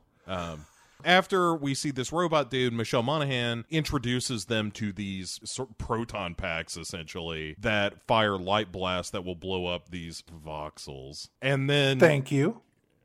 And then she and Adam Sandler flirt a little by arguing about how she wished that she kissed this hypothetical yacht guy that he invented when he was bad-mouthing her earlier. This whole relationship is completely disposable. Nobody could care about it. Like, this is not the Dana Barrow, Peter Venkman back and forth from Ghostbusters. This is a guy that had a creepy, drunken moment in a closet with a lady and now won't leave her alone. Well, she's really upset that the president gave security clearance to Sandler and Gad. You know, because it doesn't make sense that President Kevin James would do something like that. We're coming up, on a presidential election next year, and politics is a real hot topic. And in this movie, Kevin James clearly is a ridiculous choice to see in the Oval Office. And it's time for us to play a little game I like to call, Who Would You Vote For? Kevin James or that guy I just said? Okay. So, Bo, are you ready? I am ready. I am going to give you a list of actors and the movies where they played President of the United States. You have to tell me, would you vote for Kevin James as your next president in real life, or the name of the other person that I just said? Okay. Harrison Ford in Air Force One. Harrison Ford. Bill Pullman in Independence Day. Bill Pullman. Michael Douglas in The American President. Michael Douglas. Morgan Freeman in Deep Impact. Morgan Freeman. Kevin Kline in Dave. Kevin Kline. Wait. Let me ask a follow-up. Pre-stroke Kevin Kline or Dave? Kevin Kline is Dave, not pre-stroke, because that guy was an asshole. Right. Okay. Just making sure. Robert Culp in The Pelican Brief. Kevin James. Gene Hackman in Absolute Power. Ooh, yeah, these get dicey. I mean, they're both murderers, according to the woman on the rope line. Probably Kevin James. Gene Hackman in Welcome to Mooseport. Oh, well, Gene Hackman. James Garner in My Fellow Americans. James Garner, 100%. He's got a tank, Chad. Jack Lemmon in My Fellow Americans. Jack Lemmon. He was the Democrat, so yeah. Dan Aykroyd in My Fellow Americans. Dan Aykroyd. Bruce Greenwood from National Treasure. Kevin James, I guess. Jeff Bridges in The Contender. Oh, Jeff Bridges. That's my dream president, Chad. John Travolta as Bill Clinton in Primary Colors. John Travolta. Whether he's playing Bill Clinton or not. E.G. Marshall from Superman 2. Oh, no. He knelt before Zod. No way. It's Kevin James. Mary McDonnell in Battlestar Galactica. Mary McDonnell. David Moffat in Clear and Present Danger. David Moffat. Alan Alda in Canadian Bacon. Yes, Alan Alda. Jack Nicholson in Mars Attacks. Kevin James. Chris Rock in Head of State. Chris Rock. Tim Robbins in the Austin Powers movies. Oh, Tim Robbins, for sure. Terry Crews in Idiocracy. I mean, that's a flip of a coin. Kevin James, I suppose. And lastly, Lloyd Bridges in Hot Shots Part 2. Oh, 100% just for his graveside speech. Where he talks about the family getting even with the Tattaglias. And Lloyd Bridges in Hot Shots and Hot Shots Part 2 is comedic gold. Every second he is on screen, something hilarious is happening. Damn it, put a man in a boat down there. Do I have to think of everything? Now I just want to watch like a super cut of there is your fan fiction. I think is right. I think if Kevin James were a more competent character, it would make this a better movie because he could still be a little fumbling, but it would be nice if he were the anchor, as your fan fiction suggested, where he's like, hey, Adam Sandler is my buddy who's down on his luck, but I know he's capable of great things. He just needs the opportunity, and I need him. And that would mean something. Violet and her team, they figured out that these proton blasters will destroy the aliens' voxels. And we got Westworld robots running around, and she and Adam Sandler flirt, and he calls her a slut. You know, this woman that he has literally known for about, 12 hours? Yeah, they've had a real roller coaster of a relationship in a very short amount of time. They're commiserating drunkenly in a closet. She rebuffs a kiss. He starts getting a little aggro about it, but they're still flirting.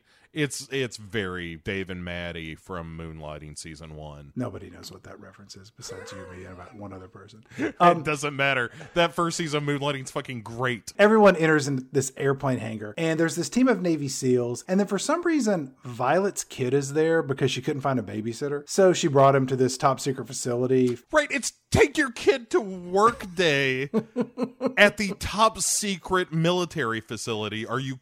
It's here that Josh Gad and Adam Sandler begin to train these soldiers on how to fight their video game nemesis with this 1980s knowledge. And Josh Gad's energy really accentuates once again Adam Sandler's lack of giving two shits about being in this movie. And Josh Gad screams at the soldiers in this real R. Lee Ermey performance. And it's supposed to be for laughs, but I just felt bad for everyone involved in this scene as he improvised clearly moments that were left on the cutting room floor. And this was as good as it got, which it wasn't that good to begin with. And then Sandler steps up and he gives a speech that is pretending to be inspirational. And then Sandler and Josh Gad start training the soldiers as they play video game cabinet versions of Pac-Man and Asteroids and the like. And then Josh Gad walks around and just keeps smacking all these soldiers on the ass. And earlier when he was screaming at one of them, he told one of them that he wanted to get in this guy's pants. And he was like, do you want to feel me in your pants? Which I was like, Josh Gad's character isn't gay because he's obsessed with Lady Lisa. So are these supposed to be jokes because this is a man saying these things to another man? Are these gay jokes? Are these even jokes? It's real tough to pick this one apart, Chad. In my own notes, it's Adam Sandler and Ludlow give speeches, and Ludlow's is funny, ? Yeah, it's real tough to discern what the intention is here. Because like you said, for his character, he is single-mindedly obsessed with Lady Lisa. Or Chad, is it that he's obsessed with her because he knows it's an impossible relationship, and that's preferable to dealing with the truth of his own sexuality? Perhaps, Chad. That would make a better movie. I'd rather watch him wrestle with his own sexuality than all the bullshit that happens in this film. Right. We get an unnecessary scene where President Kevin James is hanging out with First Lady Jane Krakowski, and they're decorating a cake at this privately owned bakery, and they're playing a real game of grab ass. And then someone comes in and says, Mr. President, the next attack will be in London. And so now our movie is set in London with Sandler and Josh Gad. Everybody just goes to London. And Kevin James is hanging out with this movie's version of the Prime Minister. And then Colonel Brian Cox mouths off to Violet, and he puts her down because she's a woman. And then Adam Sandler comes over and he consoles her, but not really. Yeah. This also results in Kevin James insulting the Prime Minister's sexiness somehow. The gag is that she's so British he can't understand her at all. All of this don't mean nothing. And in particular, this scene with Kevin James and his wife at the bakery, I guess was a callback to the original scene where he's like, hey, I'm having trouble connecting with my wife, when we first met them as adults at the beginning of the movie. It feels like it's something that should ultimately pay off. Like there is a script somewhere where this is a big deal in the movie, and this just ain't the movie that they made. We get all tied up in all these, like, okay, now we're meeting the Prime Minister, and Sean Bean is like the military liaison. Suddenly it's nighttime, and the attack in London begins, and the aliens appear from the sky, and it's the game Centipede. And to make a long story short, Adam Sandler steps in and grabs one of the light cannons, and he saves the day in the first round of Centipede attack. And then Adam Sandler tells Josh Gad to grab a gun of his own and help to fight in round 2, where Loverboy's Everybody's Working for the Weekend is cranked up just to get us in the mood. Yeah, I don't understand that song choice. Is this supposed to be happening on a weekend? Why are we working for this weekend? Because it's an 80s song that somebody liked. What about Loverboy's Loving Every Minute of It? That would seem more appropriate than Everybody's Working for the Weekend. Yeah. And then there's a Rocky IV style montage where they just shoot all the centipedes, and they even kill one of the jumping spiders from Centipede. My nemesis, Chad. They were tough. And then one centipede goes rogue, and Adam Sandler is like, I guess I'll get this one. Hey, you guys stay here. I'll go get that guy. Hold on. Where are my shoes? I left one of my shoes over here. I'll get it. All right. All right, you guys stay here. Do I got to stand up for this scene, Chris? Oh, boy. I hope I'm getting paid How about overtime. CGI? You could CGI me running across this field? Yeah, do that. Give me a reverse Lieutenant Dan, where you put my legs in green, then make it look like I'm moving everywhere. Sandler takes off after this rogue centipede, and it goes into an apartment complex, and he runs upstairs to give chase. And then the centipede crashes into this old lady's apartment where she's watching 1980s jazzercise videos. And then the centipede stops and starts doing jazzercise with the old lady. Someone made that choice to happen in this movie. Like, it didn't happen by accident. That wasn't improvisation. They chose to do that, and they had the computer animators make this centipede jazzercise with this old woman. Right. And somebody probably went, you know what? I just saw the first tests for the jazzercising centipede, and I got to tell you, it's shit. This is a big moment in this movie, people. We're making a big budget Hollywood movie, and how about you give me a jazzercising centipede that looks like a goddamn jazzercising centipede and not a great lump of shit? I'm sorry, Mr. Columbus. I'll do better next time. I promise I will. There's not gonna be a next time. I'll try harder. I promise. You're not gonna try harder. You're gonna get it right. Yes, sir. Yes, sir. Whatever you say. Let me see the Cubert. It's not finished yet, sir. It's not finished. Jazzercising centipede. Sandler busts in the room, and then the centipede smashes out of the wall, and it plummets towards the ground, and down below is a child on the street. So this kid's going to get killed. But here our hero, Adam Sandler, blasts the centipede before it can kill this child down below. Luckily, the kid isn't killed, because that's one of the greatest tragedies known to mankind, when a parent must bury their child. I'm glad that didn't happen in this movie. After defeating the alien invasion, all of the Navy SEALs and Violet and Sandler and his crew, they all go off to get drunk. Violet pulls out a bottle of that Dan Aykroyd Crystal Head vodka, and she's like, hey, let's get drunk on this vodka that Dan Aykroyd asked us to product place in this movie. You know that was in his writer. Oh my God, I love that so much, that he is so, like, anytime you see him in interviews, which clearly I often do, he always slips in the vodka, like, well, we just won a couple of awards for our what is probably the best vodka on the market today. Interestingly, Richard Nixon and Elvis went to Richard Nixon, and they were drinking vodka one night, and Elvis said, hey, tell me about these aliens. And, when a president is first elected, one of the first things happens is they sit him down and they talk to the president about, here's what's going on with Roswell, with the technologies. I mean, fiber optics alone is something that we wouldn't have without Roswell. And not to mention the microprocessor, but get ahead of myself. So Elvis says, what about it? And Nixon's a little cagey on the subject. A couple of days later, Elvis gets a phone call.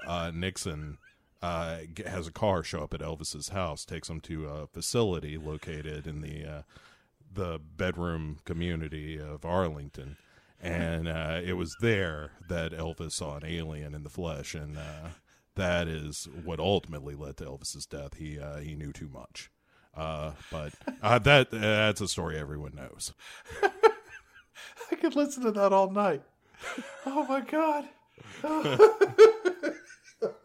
You do watch a lot of Dan Aykroyd interviews.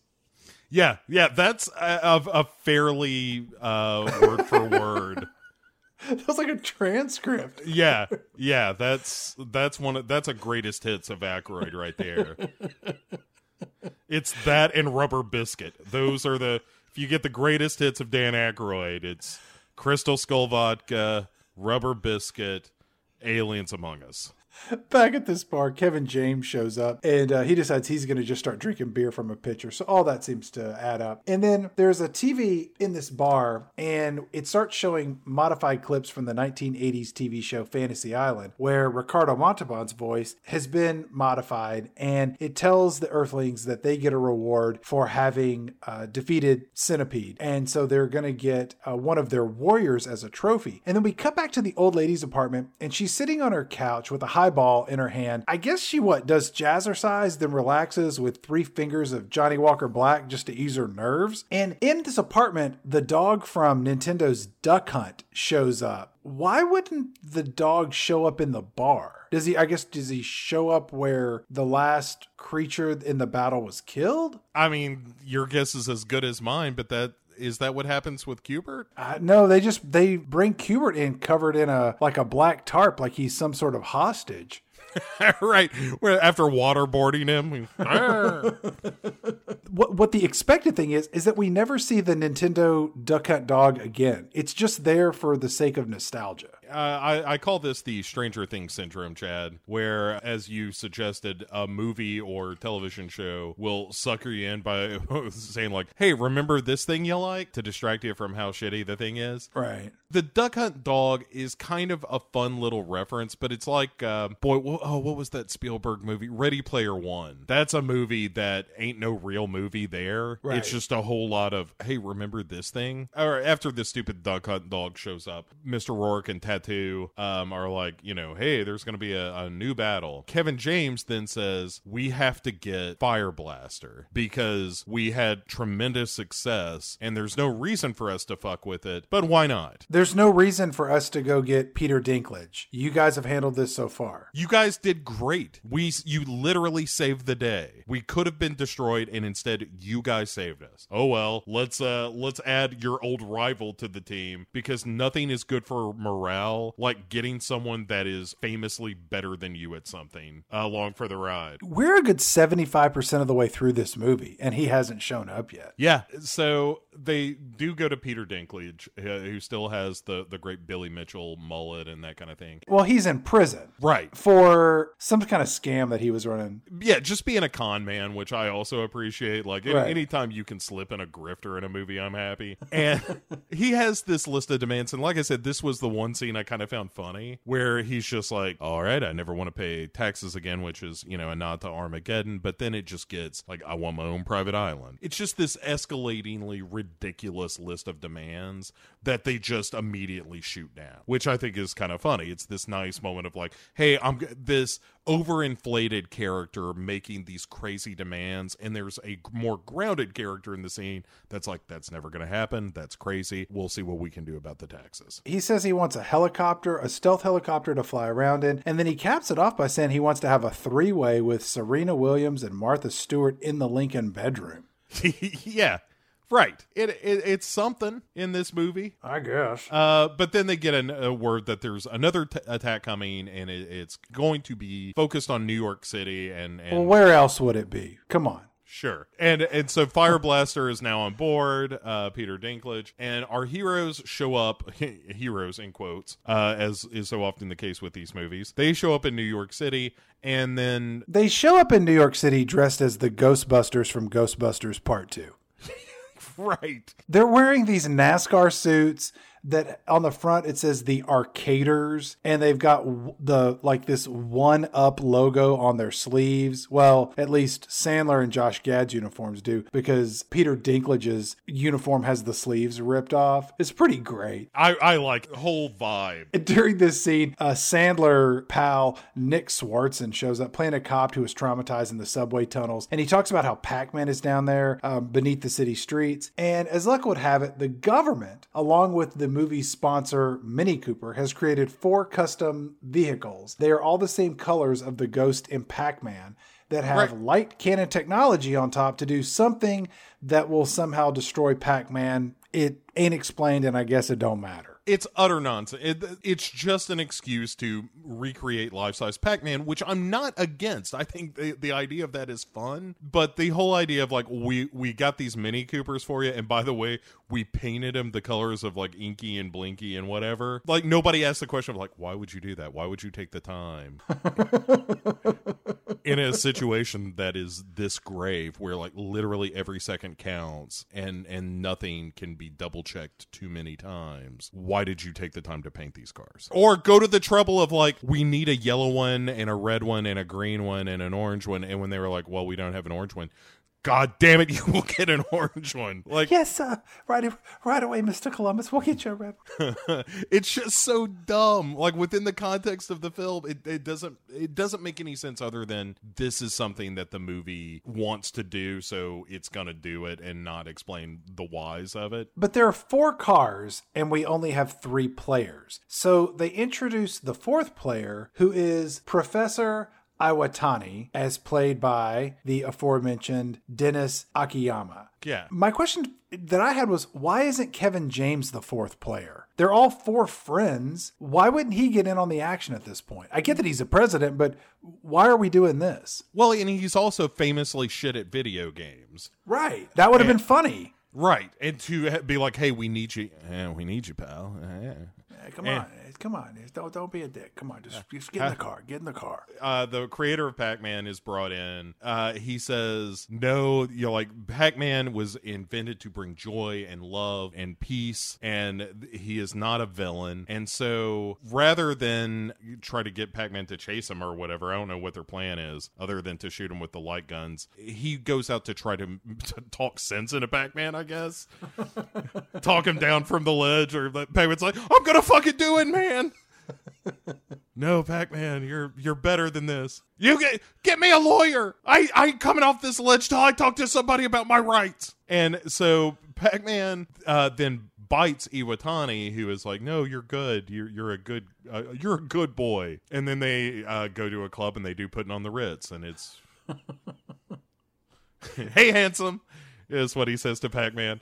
And but Pac-Man bites him, and then he gets all pixelated, or voxelated, I suppose. Thank you. Our remaining heroes now give chase. Also, Chad, not only did they get the cars the right color, they got license plates. Somebody took the time to get license plates with the name of the ghost. If you're going to do it, you got to do it right. I suppose so. This was the alien brain guy from the DARPA lab. That was probably his move. He was, I can do over 4 billion calculations every second. It's really no big deal for me to get some custom plates on the fly.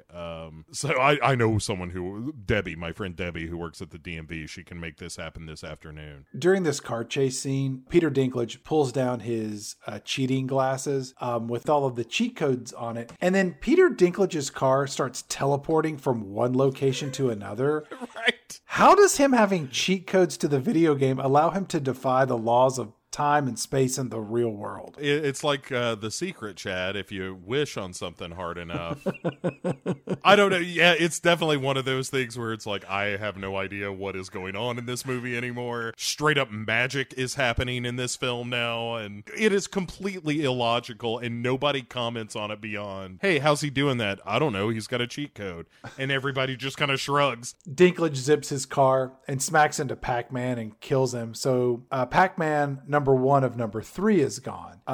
But if we're playing by Pac-Man rules, wouldn't all the ghosts have unlimited lives? Wouldn't they be able to respawn? It only matters in terms of what the movie wants to do. It doesn't have to make it doesn't make Pac-Man sense. It doesn't make narrative sense. None of this makes any sense. It's just a bunch of stuff that happens on screen, which, again, a wise man once said, Chad, if you're not paying attention, it might seem like a real movie, but as soon as you stop and think about it for a couple of seconds, it all falls apart. This movie's a lot like Whose Line Is It Anyway, where everything's made up and the points don't matter. And here's some more like what the fuckery in this movie, where Pac-Man then bites down on a power pellet, and all the cars suddenly turn blue and start flashing. And That's what happens in the game. Right, it's what happens in the game. But again, why is Dr. Brain Drain in the DARPA lab being like, you know what else we need to make happen for these cars? Not only do they need to be the right color, not only do we need license plates to identify the correct ghost that they represent. If there are power pellets somehow involved, there should be something that automatically turns these cars blue. And if there can be flashing lights, so much the better. So Pac-Man chases all of our heroes around, and he eats Josh Gad's car, but Josh Gad escapes screaming like a woman. And then Peter Dinklage shows up, and he smashes into Pac-Man to save Josh Gad's life and prevent him from being eaten. So 2 Pac-Mans down, 1 to go. And then Pac-Man respawns, and it's just Adam Sandler and Peter Dinklage left to destroy the remaining Pac-Man. And then Peter Dinklage just immediately drives his car into a river, and then Sandler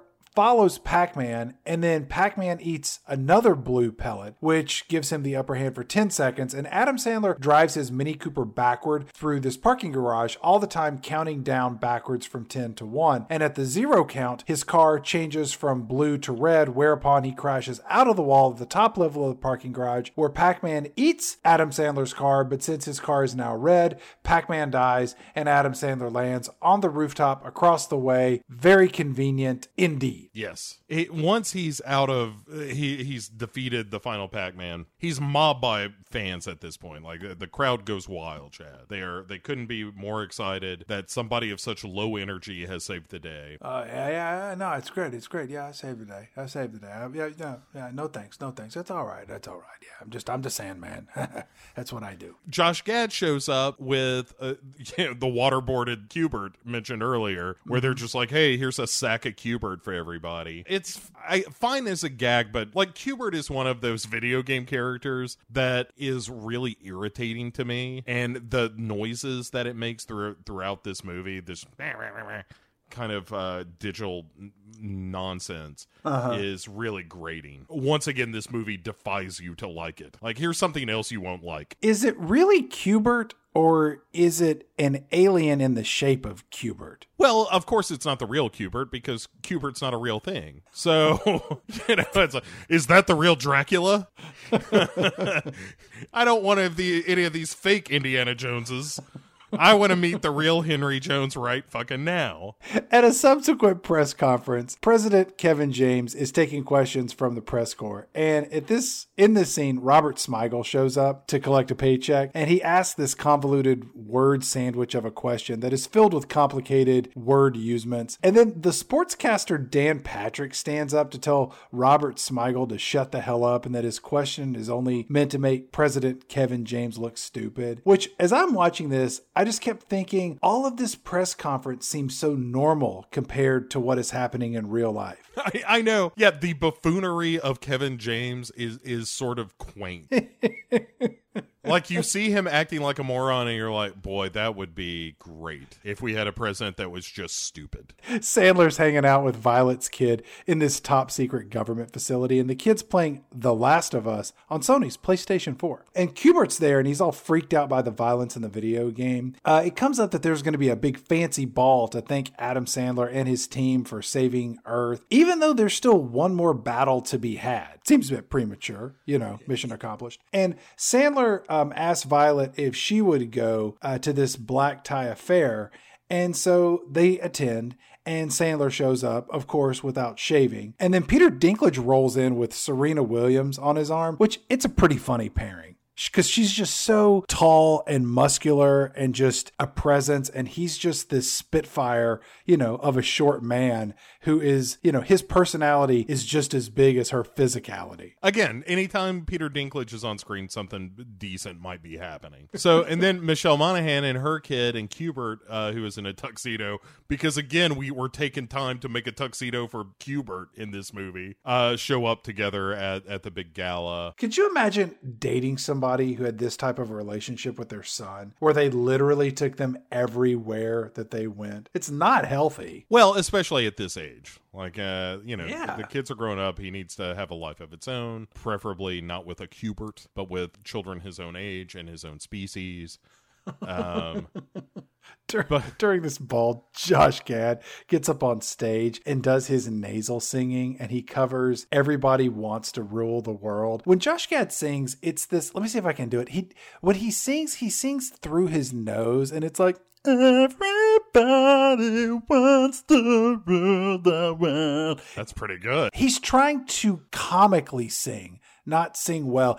Josh Gad's performance in the Book of Mormon is excellent. But you know what's strange about his performance is that every person who plays Arnold Cunningham in the Book of Mormon is essentially just doing an impression of Josh Gad. It's not like someone coming in and doing their interpretation of Hamlet or Ebenezer Scrooge or, Macbeth or just kind of these like iconic characters. When you go see the Book of Mormon, you're pretty much going to see someone pretending to do Josh Gad. I think that's right. Yeah. Which is weird. I can't think of too many other performances where, if you go see The Wizard of Oz on stage, you're not expecting to see Judy Garland. There is some leeway that you give with interpretation of that character, but not with Book of Mormon. Yeah, but I think it speaks to the fact that he created something kind of special with that. And he didn't write it, obviously, but his performance is what made that kind of wonderful and hilarious and all that. So I don't think Josh Gad is untalented or anything. And I think when used sparingly, he can be pretty funny. But he's playing such a creep in this movie. It's hard to kind of get behind anything he's doing. I did want to do a quick product placement count here. Between the last scene and this one, the last one with Cubert and the kid, and this scene at the gala, we have Cheetos, M&Ms, and a healthy dosing of Bud Light at this gala because it's fancy, Chad. You want to tell somebody you come from class, you pick up a 24-pack of Bud Light. And I'm definitely showing up. There's a bit here in this scene where Peter Dinklage gets kind of shut down by Serena Williams when he's coming on to her. And he says he wishes now he'd taken the date with Martha Stewart, so at least he'd get a panini, which I thought was kind of a funny joke. Adam Sandler takes Violet out on the balcony to woo her with romantic sweet nothings by asking Violet to describe in detail everything that Violet knows about the Pilates instructor who stole her ex-husband. He wants to know how limber she is, how beautiful she is. His game is the opposite of game. During this scene, Violet turns up one of the aforementioned Bud Lights. It's a good full 12 ounces, and it is an over the lips and through the gums. Look out, stomach, here it comes. She pours this down her throat like she's pouring it down a sink drain. She is an alcoholic. What she is thinking here is, I'm probably going to end up sleeping with Adam Sandler at some point. Just the way things have been going, that's where all this is headed. So I'm going to need a couple of doses of liquid courage before that nudity happens with this old man.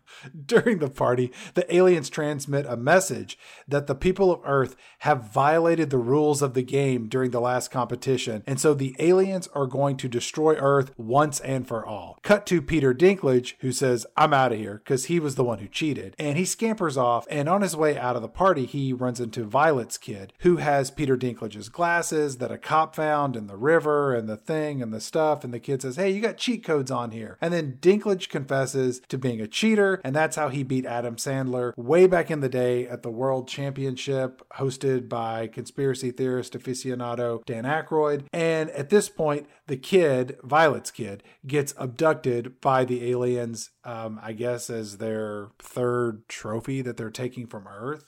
Right, because the movie needs it to happen, and that's why. There's a lot of that in this. A lot of, to get this to the end, the screenplay needs to do this. Sandler, Josh Gad, and Cubert and Violet, they're all at Violet's home, and she's all sad because this is the first time that she and her son have ever been separated in their life. Ever. She homeschools that kid, And then Cubert says in this scene that, in his own Cubert way, that his home was once a happy place until Earth threatened them with war on this VHS tape. And now his planet is making an army of video game characters to come down and destroy Earth. Yes. We jump from night to day where a bunch of classic arcade game characters start destroying Washington, D.C. as they emerge from a giant spaceship. Yeah. We see Paperboy is there. There are characters from Joust, Frogger, Burger Time characters are running around. Did I miss any of them? Yeah, but it's all the video games from the arcade games from the 80s, and here are the characters from those games now attacking the Earth. And it's kind of neat, it's what the short film is. And that's the Tetris thing is kind of cool, where the blocks fall between the buildings and you see the buildings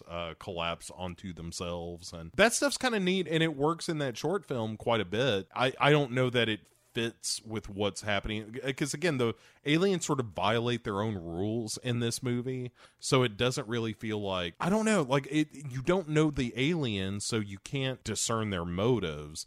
I guess they're just poor sports. Yeah, okay. Yeah, it's a bunch of video game characters bouncing around, destroying shit. It's kind of neat. For that matter, just watch the original 2-minute short film. That's neat and fun, and you don't waste 2 hours watching this nonsense. I'll do you one better. You watch that, and then the end credits of this thing, and you're done. But we'll get to that anyway. So all these video game characters are attacking. Josh Gad and Q*bert and Adam Sandler and Michelle Monaghan are all at the scene of the attack, and for some reason they stop to get Michelle Monaghan her own uniform as well. It's just like, why are we wasting time with all the aesthetics? She's a lot like when Louis Tully showed up in Ghostbusters 2. Like, why does he have a uniform? Yeah. They were going to surprise him for his birthday. Like, oh, Lewis, you're a real Ghostbuster now. Oh, geez, that's great. Frogger shows up and leaps in the air to land on our 3 heroes. But before Frogger can crush them, a giant crane snatches Frogger from the air, saving our heroes. And at the controls of the giant crane is President Kevin James, who is not only wearing his own Arcaders gray onesie, but he is also wearing his Chewbacca mask. Yeah, and tells like the team, they're like, what are you doing here? And he's like, oh, I gave the Secret Service the slip. It's like, I don't think that's how that works. The rules of physics featured in this movie are very inconsistent because it seems that everything that the aliens touch turn into these voxels, but when the crane grabs Frogger, it just stays whole. So right, you have to mean to turn something into a voxel, I guess. I guess so. And then Michelle Monaghan kills a Smurf. What was that all about? There was a Smurf game on the ColecoVision console that was a pretty good game, but I don't remember Smurfs being video game characters. Is that just more 80s bullshit? I think there were Smurf video games. I would hesitate to call any of them good.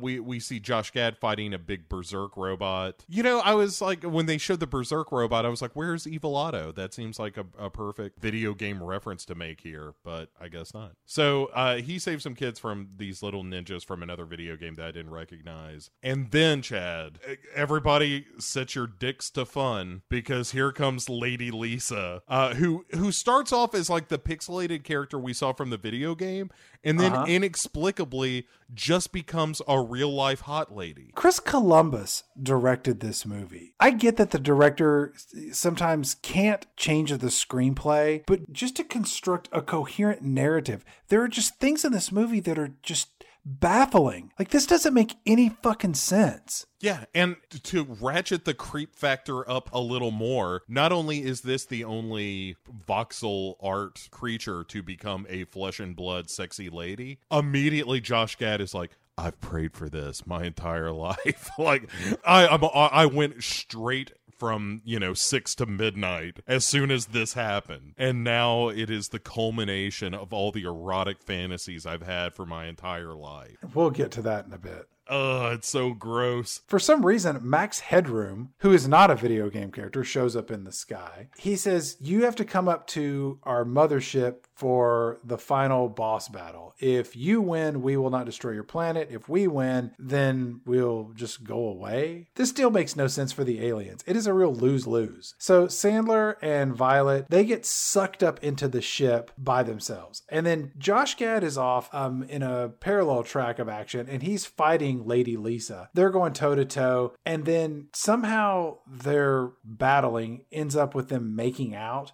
And then Peter Dinklage shows up to spoil the moment. And Dinklage is like, yeah, what's up, losers? I came back to prove to the world that I could do this without cheating. And I'm like, do what exactly? What are you going to do? What is happening in this movie? I don't understand any of this. Right. And then Josh Gad is like, guess what? She's my fiance now. And it's like, what is even going on here?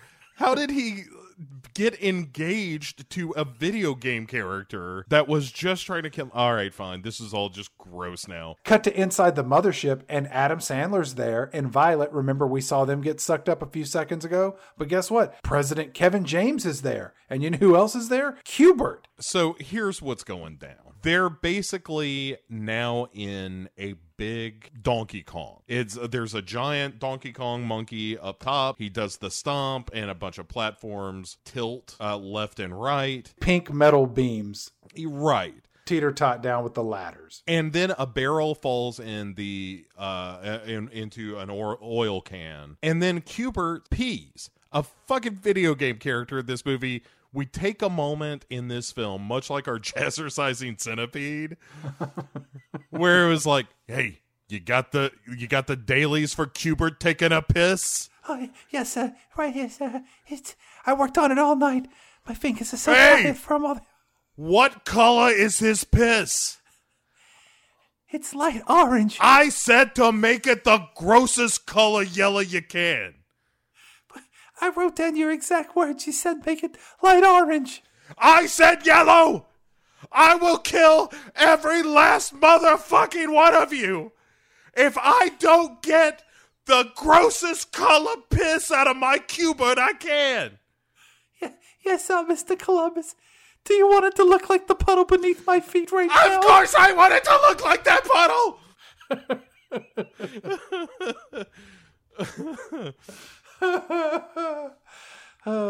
What were we talking about? Oh, yeah, so Q*bert takes a piss, and then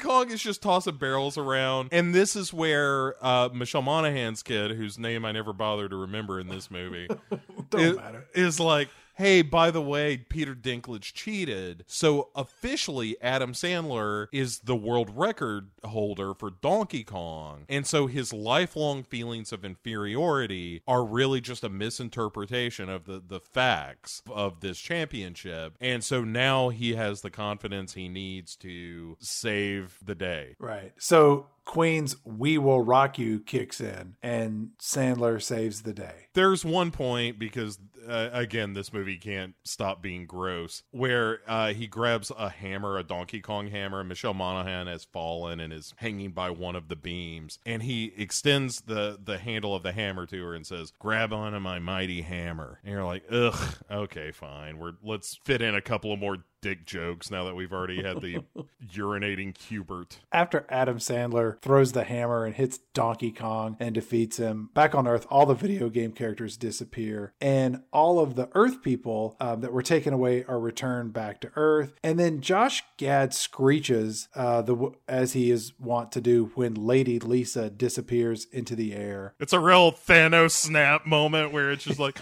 Like, oh, I don't want to go. I don't want to go. Don't let me go, Tony. I don't want to disappear, father figure. Sorry, still tugs at my heartstrings. We come back to the White House. Peter Dinklage apologizes to Adam Sandler for cheating back in the day. Josh Gad is sad because he didn't get to have sex with Lady Lisa. Since Q*bert was a trophy, he was forced to stay on Earth. So at this point, Q*bert transforms into Lady Lisa so that Josh Gad can have sex with him or her. Not since Jimmy Stewart in Vertigo has creating your ideal woman been creepier. You know, like, yeah, apparently Q*bert is just like, I guess this dude can fuck me the rest of my life. I mean, I don't understand. Like, why is Q*bert taking one for the team here? Of just like, I guess I'll be a sexy lady and marry him. I'm worried about Q*bert. President Kevin James holds this press conference on the White House lawn that he has brokered a deal with the aliens, and he praises the work of the Ghostbusters, the Arcaders, and then Sandler kisses Violet, and then Peter Dinklage gets a text on his phone. He looks over his shoulder up at the window of the Lincoln bedroom, and he sees Serena Williams is there in a tennis outfit, and Martha Stewart is there holding that panini that he talked about earlier. So not only is it going to be a three-way, he's going to have a little snack for post-sex refreshments. Right. After doing a threesome is really the first thing that pops in your head after a threesome. Like, I should have a sandwich. That is a joke that is totally appropriate for a typical Sandler movie, which this is not. And it's really out of place. That's along the lines of the Penguin giving an over-the-pants hand job to Chris Farley. Yeah. I mean, Yes, right. It is tonally wrong for this movie, but there are so many dick jokes. Like, that's what makes this movie so uncomfortable, I think, is that it feels like it should be a broad summer comedy aimed at a 12 and not this litany of dick and piss jokes that, I mean, yes, it appeals to 12-year-olds, but not in a way that does anybody any good. Except 12-year-olds, to the point of the kid in this movie, they don't know what a Pac-Man is. They don't know what a Donkey Kong is. They don't know these games or these references. You can't be nostalgic for something that existed before you were born. Yeah, I mean, now that you've mentioned it, the more I think about this, like, Seth Rogen version of this, where it's, you know, him and James Franco and Jonah Hill as your three leads having to fight their way through video game levels, that sounds hysterical. Yeah. And in fact, you frame the whole thing where they get like so stupid high that they get sucked into a video game like Tron, and now you got something. You got a parody of Tron with stoners. Now I'm in. Oh, let's get to the most disgusting thing that happens in the entire movie. Okay, where we go, one of the last, in fact, the last shot is we go to the Josh Gad home, where he and his Lady Lisa shaped Q*bert wife have had a bunch of small Q*bert babies. Right. Josh Gad had sex with her. Yes. And got her or it pregnant with his semen. And now there are baby Q*berts, like 5 or 6 of them. I guess at a certain age, they're just going to be like, I don't know, look like whatever you want, I guess. That's what your mom does. That is the final thought that this movie leaves you with. Josh Gad fucking Q*bert. Not just the final thought, an assload of questions to go along with that thought. Well, the answer to the first one is in that great big old long nose of his. Yeah, I want to know, like, who delivered these children? Was one of them kept for study somewhere? That now I want to see this altered states kind of movie all about the relationship between Lady Q*bert and Josh Gad. You can keep that movie. That sounds awful. But I'll tell you, the movie blissfully ends here. But then we got to watch the whole damn movie again because they recap it in 8-bit style now. It's like old music videos where they didn't know what to do with music videos. So whatever the song was about was what the video was about. The Hall & Oates, who we saw in this movie, video for She's Gone, is just them sitting in chairs singing the song. And when they sing the words, She's Gone, a lady walks across the screen and then disappears. That's pretty good. Right. It's just like, that's what's happening in this movie where they're like, hey, remember that movie you just saw? Here it is again, only shortened and kind of better. You know, I'm going to take your word for whatever you just said, because as soon as the credits started rolling, I'm done. I turned this thing off. I had to stick around when they start the credits with like the kids on the bikes going to the arcade. I was like, is this the whole movie again? Sure enough, Chad, right down to the end. And then once that ends, a smaller set of credits begins that tells the story of the credits you just saw. And then at the end of those credits, another set. And they just get smaller and smaller and smaller. I couldn't believe it. Like, how do we end this movie? Oh, how about we just recap the movie in the laziest possible way? That seems to be the vibe of this film, is how do we do this in the laziest possible manner? I hate, there's some Peter Dinklage stuff that I think is really good. I'm really pissed off at Adam Sandler for caring so little and ruining what could have been an okay movie. It could have been a lot better. But again, you got to put a big star in a movie like this, or maybe not. I don't know. Maybe the premise of it was enough to carry it. As I noted in the setup, the 3 pillars of this that they ripped off from, you know, the heart and soul of King of Kong, just the inspiration from the Pixel short film, and just the blatant plagiarism of that episode of Futurama. They took the wrong parts of all 3 to make just a garbage film. It's not good. We watch bad movies for this show. I've just realized that. We should watch good movies. Which, speaking of a good movie, we are going to cap off this season with a truly inspiring, brilliant piece of cinema. Bo? Yeah, our last film for season 7 of Pick 6 Movies will be a little movie I like to call Street Fighter. No, not that one. The Legend of Chun-Li. Which asks the question, hey, what if Batman was a lady and in Thailand? I got a feeling if you went to Thailand and you said, I need to find Batman, within 45 minutes, you could make that happen. Yeah, there is a Chris Klein performance in this film, which is something that you don't get to say as often as you might like. That is absolutely bonkers. I'm very excited to talk about Street Fighter: The Legend of Chun-Li. I think it is the perfect way to end this season because it may not be the worst movie that we're going to talk about, but it kind of perfectly encapsulates the themes of this season of nobody really caring that the movie is good with a healthy dose of plagiarism. You say the movie's terrible, well, it's not my fault. Go blame that guy. Right. Did you see Batman, the Tim Burton movie? Well, then you saw The Legend of Chun-Li. You just didn't know it yet. So come back next week for the final episode of this season, Pick Six Movies. As always, like, rate, review, drop us a line, pick6movies@gmail.com. You can visit us on Facebook, and we're bouncing around on some other social media. And we will see you in 1 week's time for one more fantastic 25 cents worth of entertainment Packed into $1 show.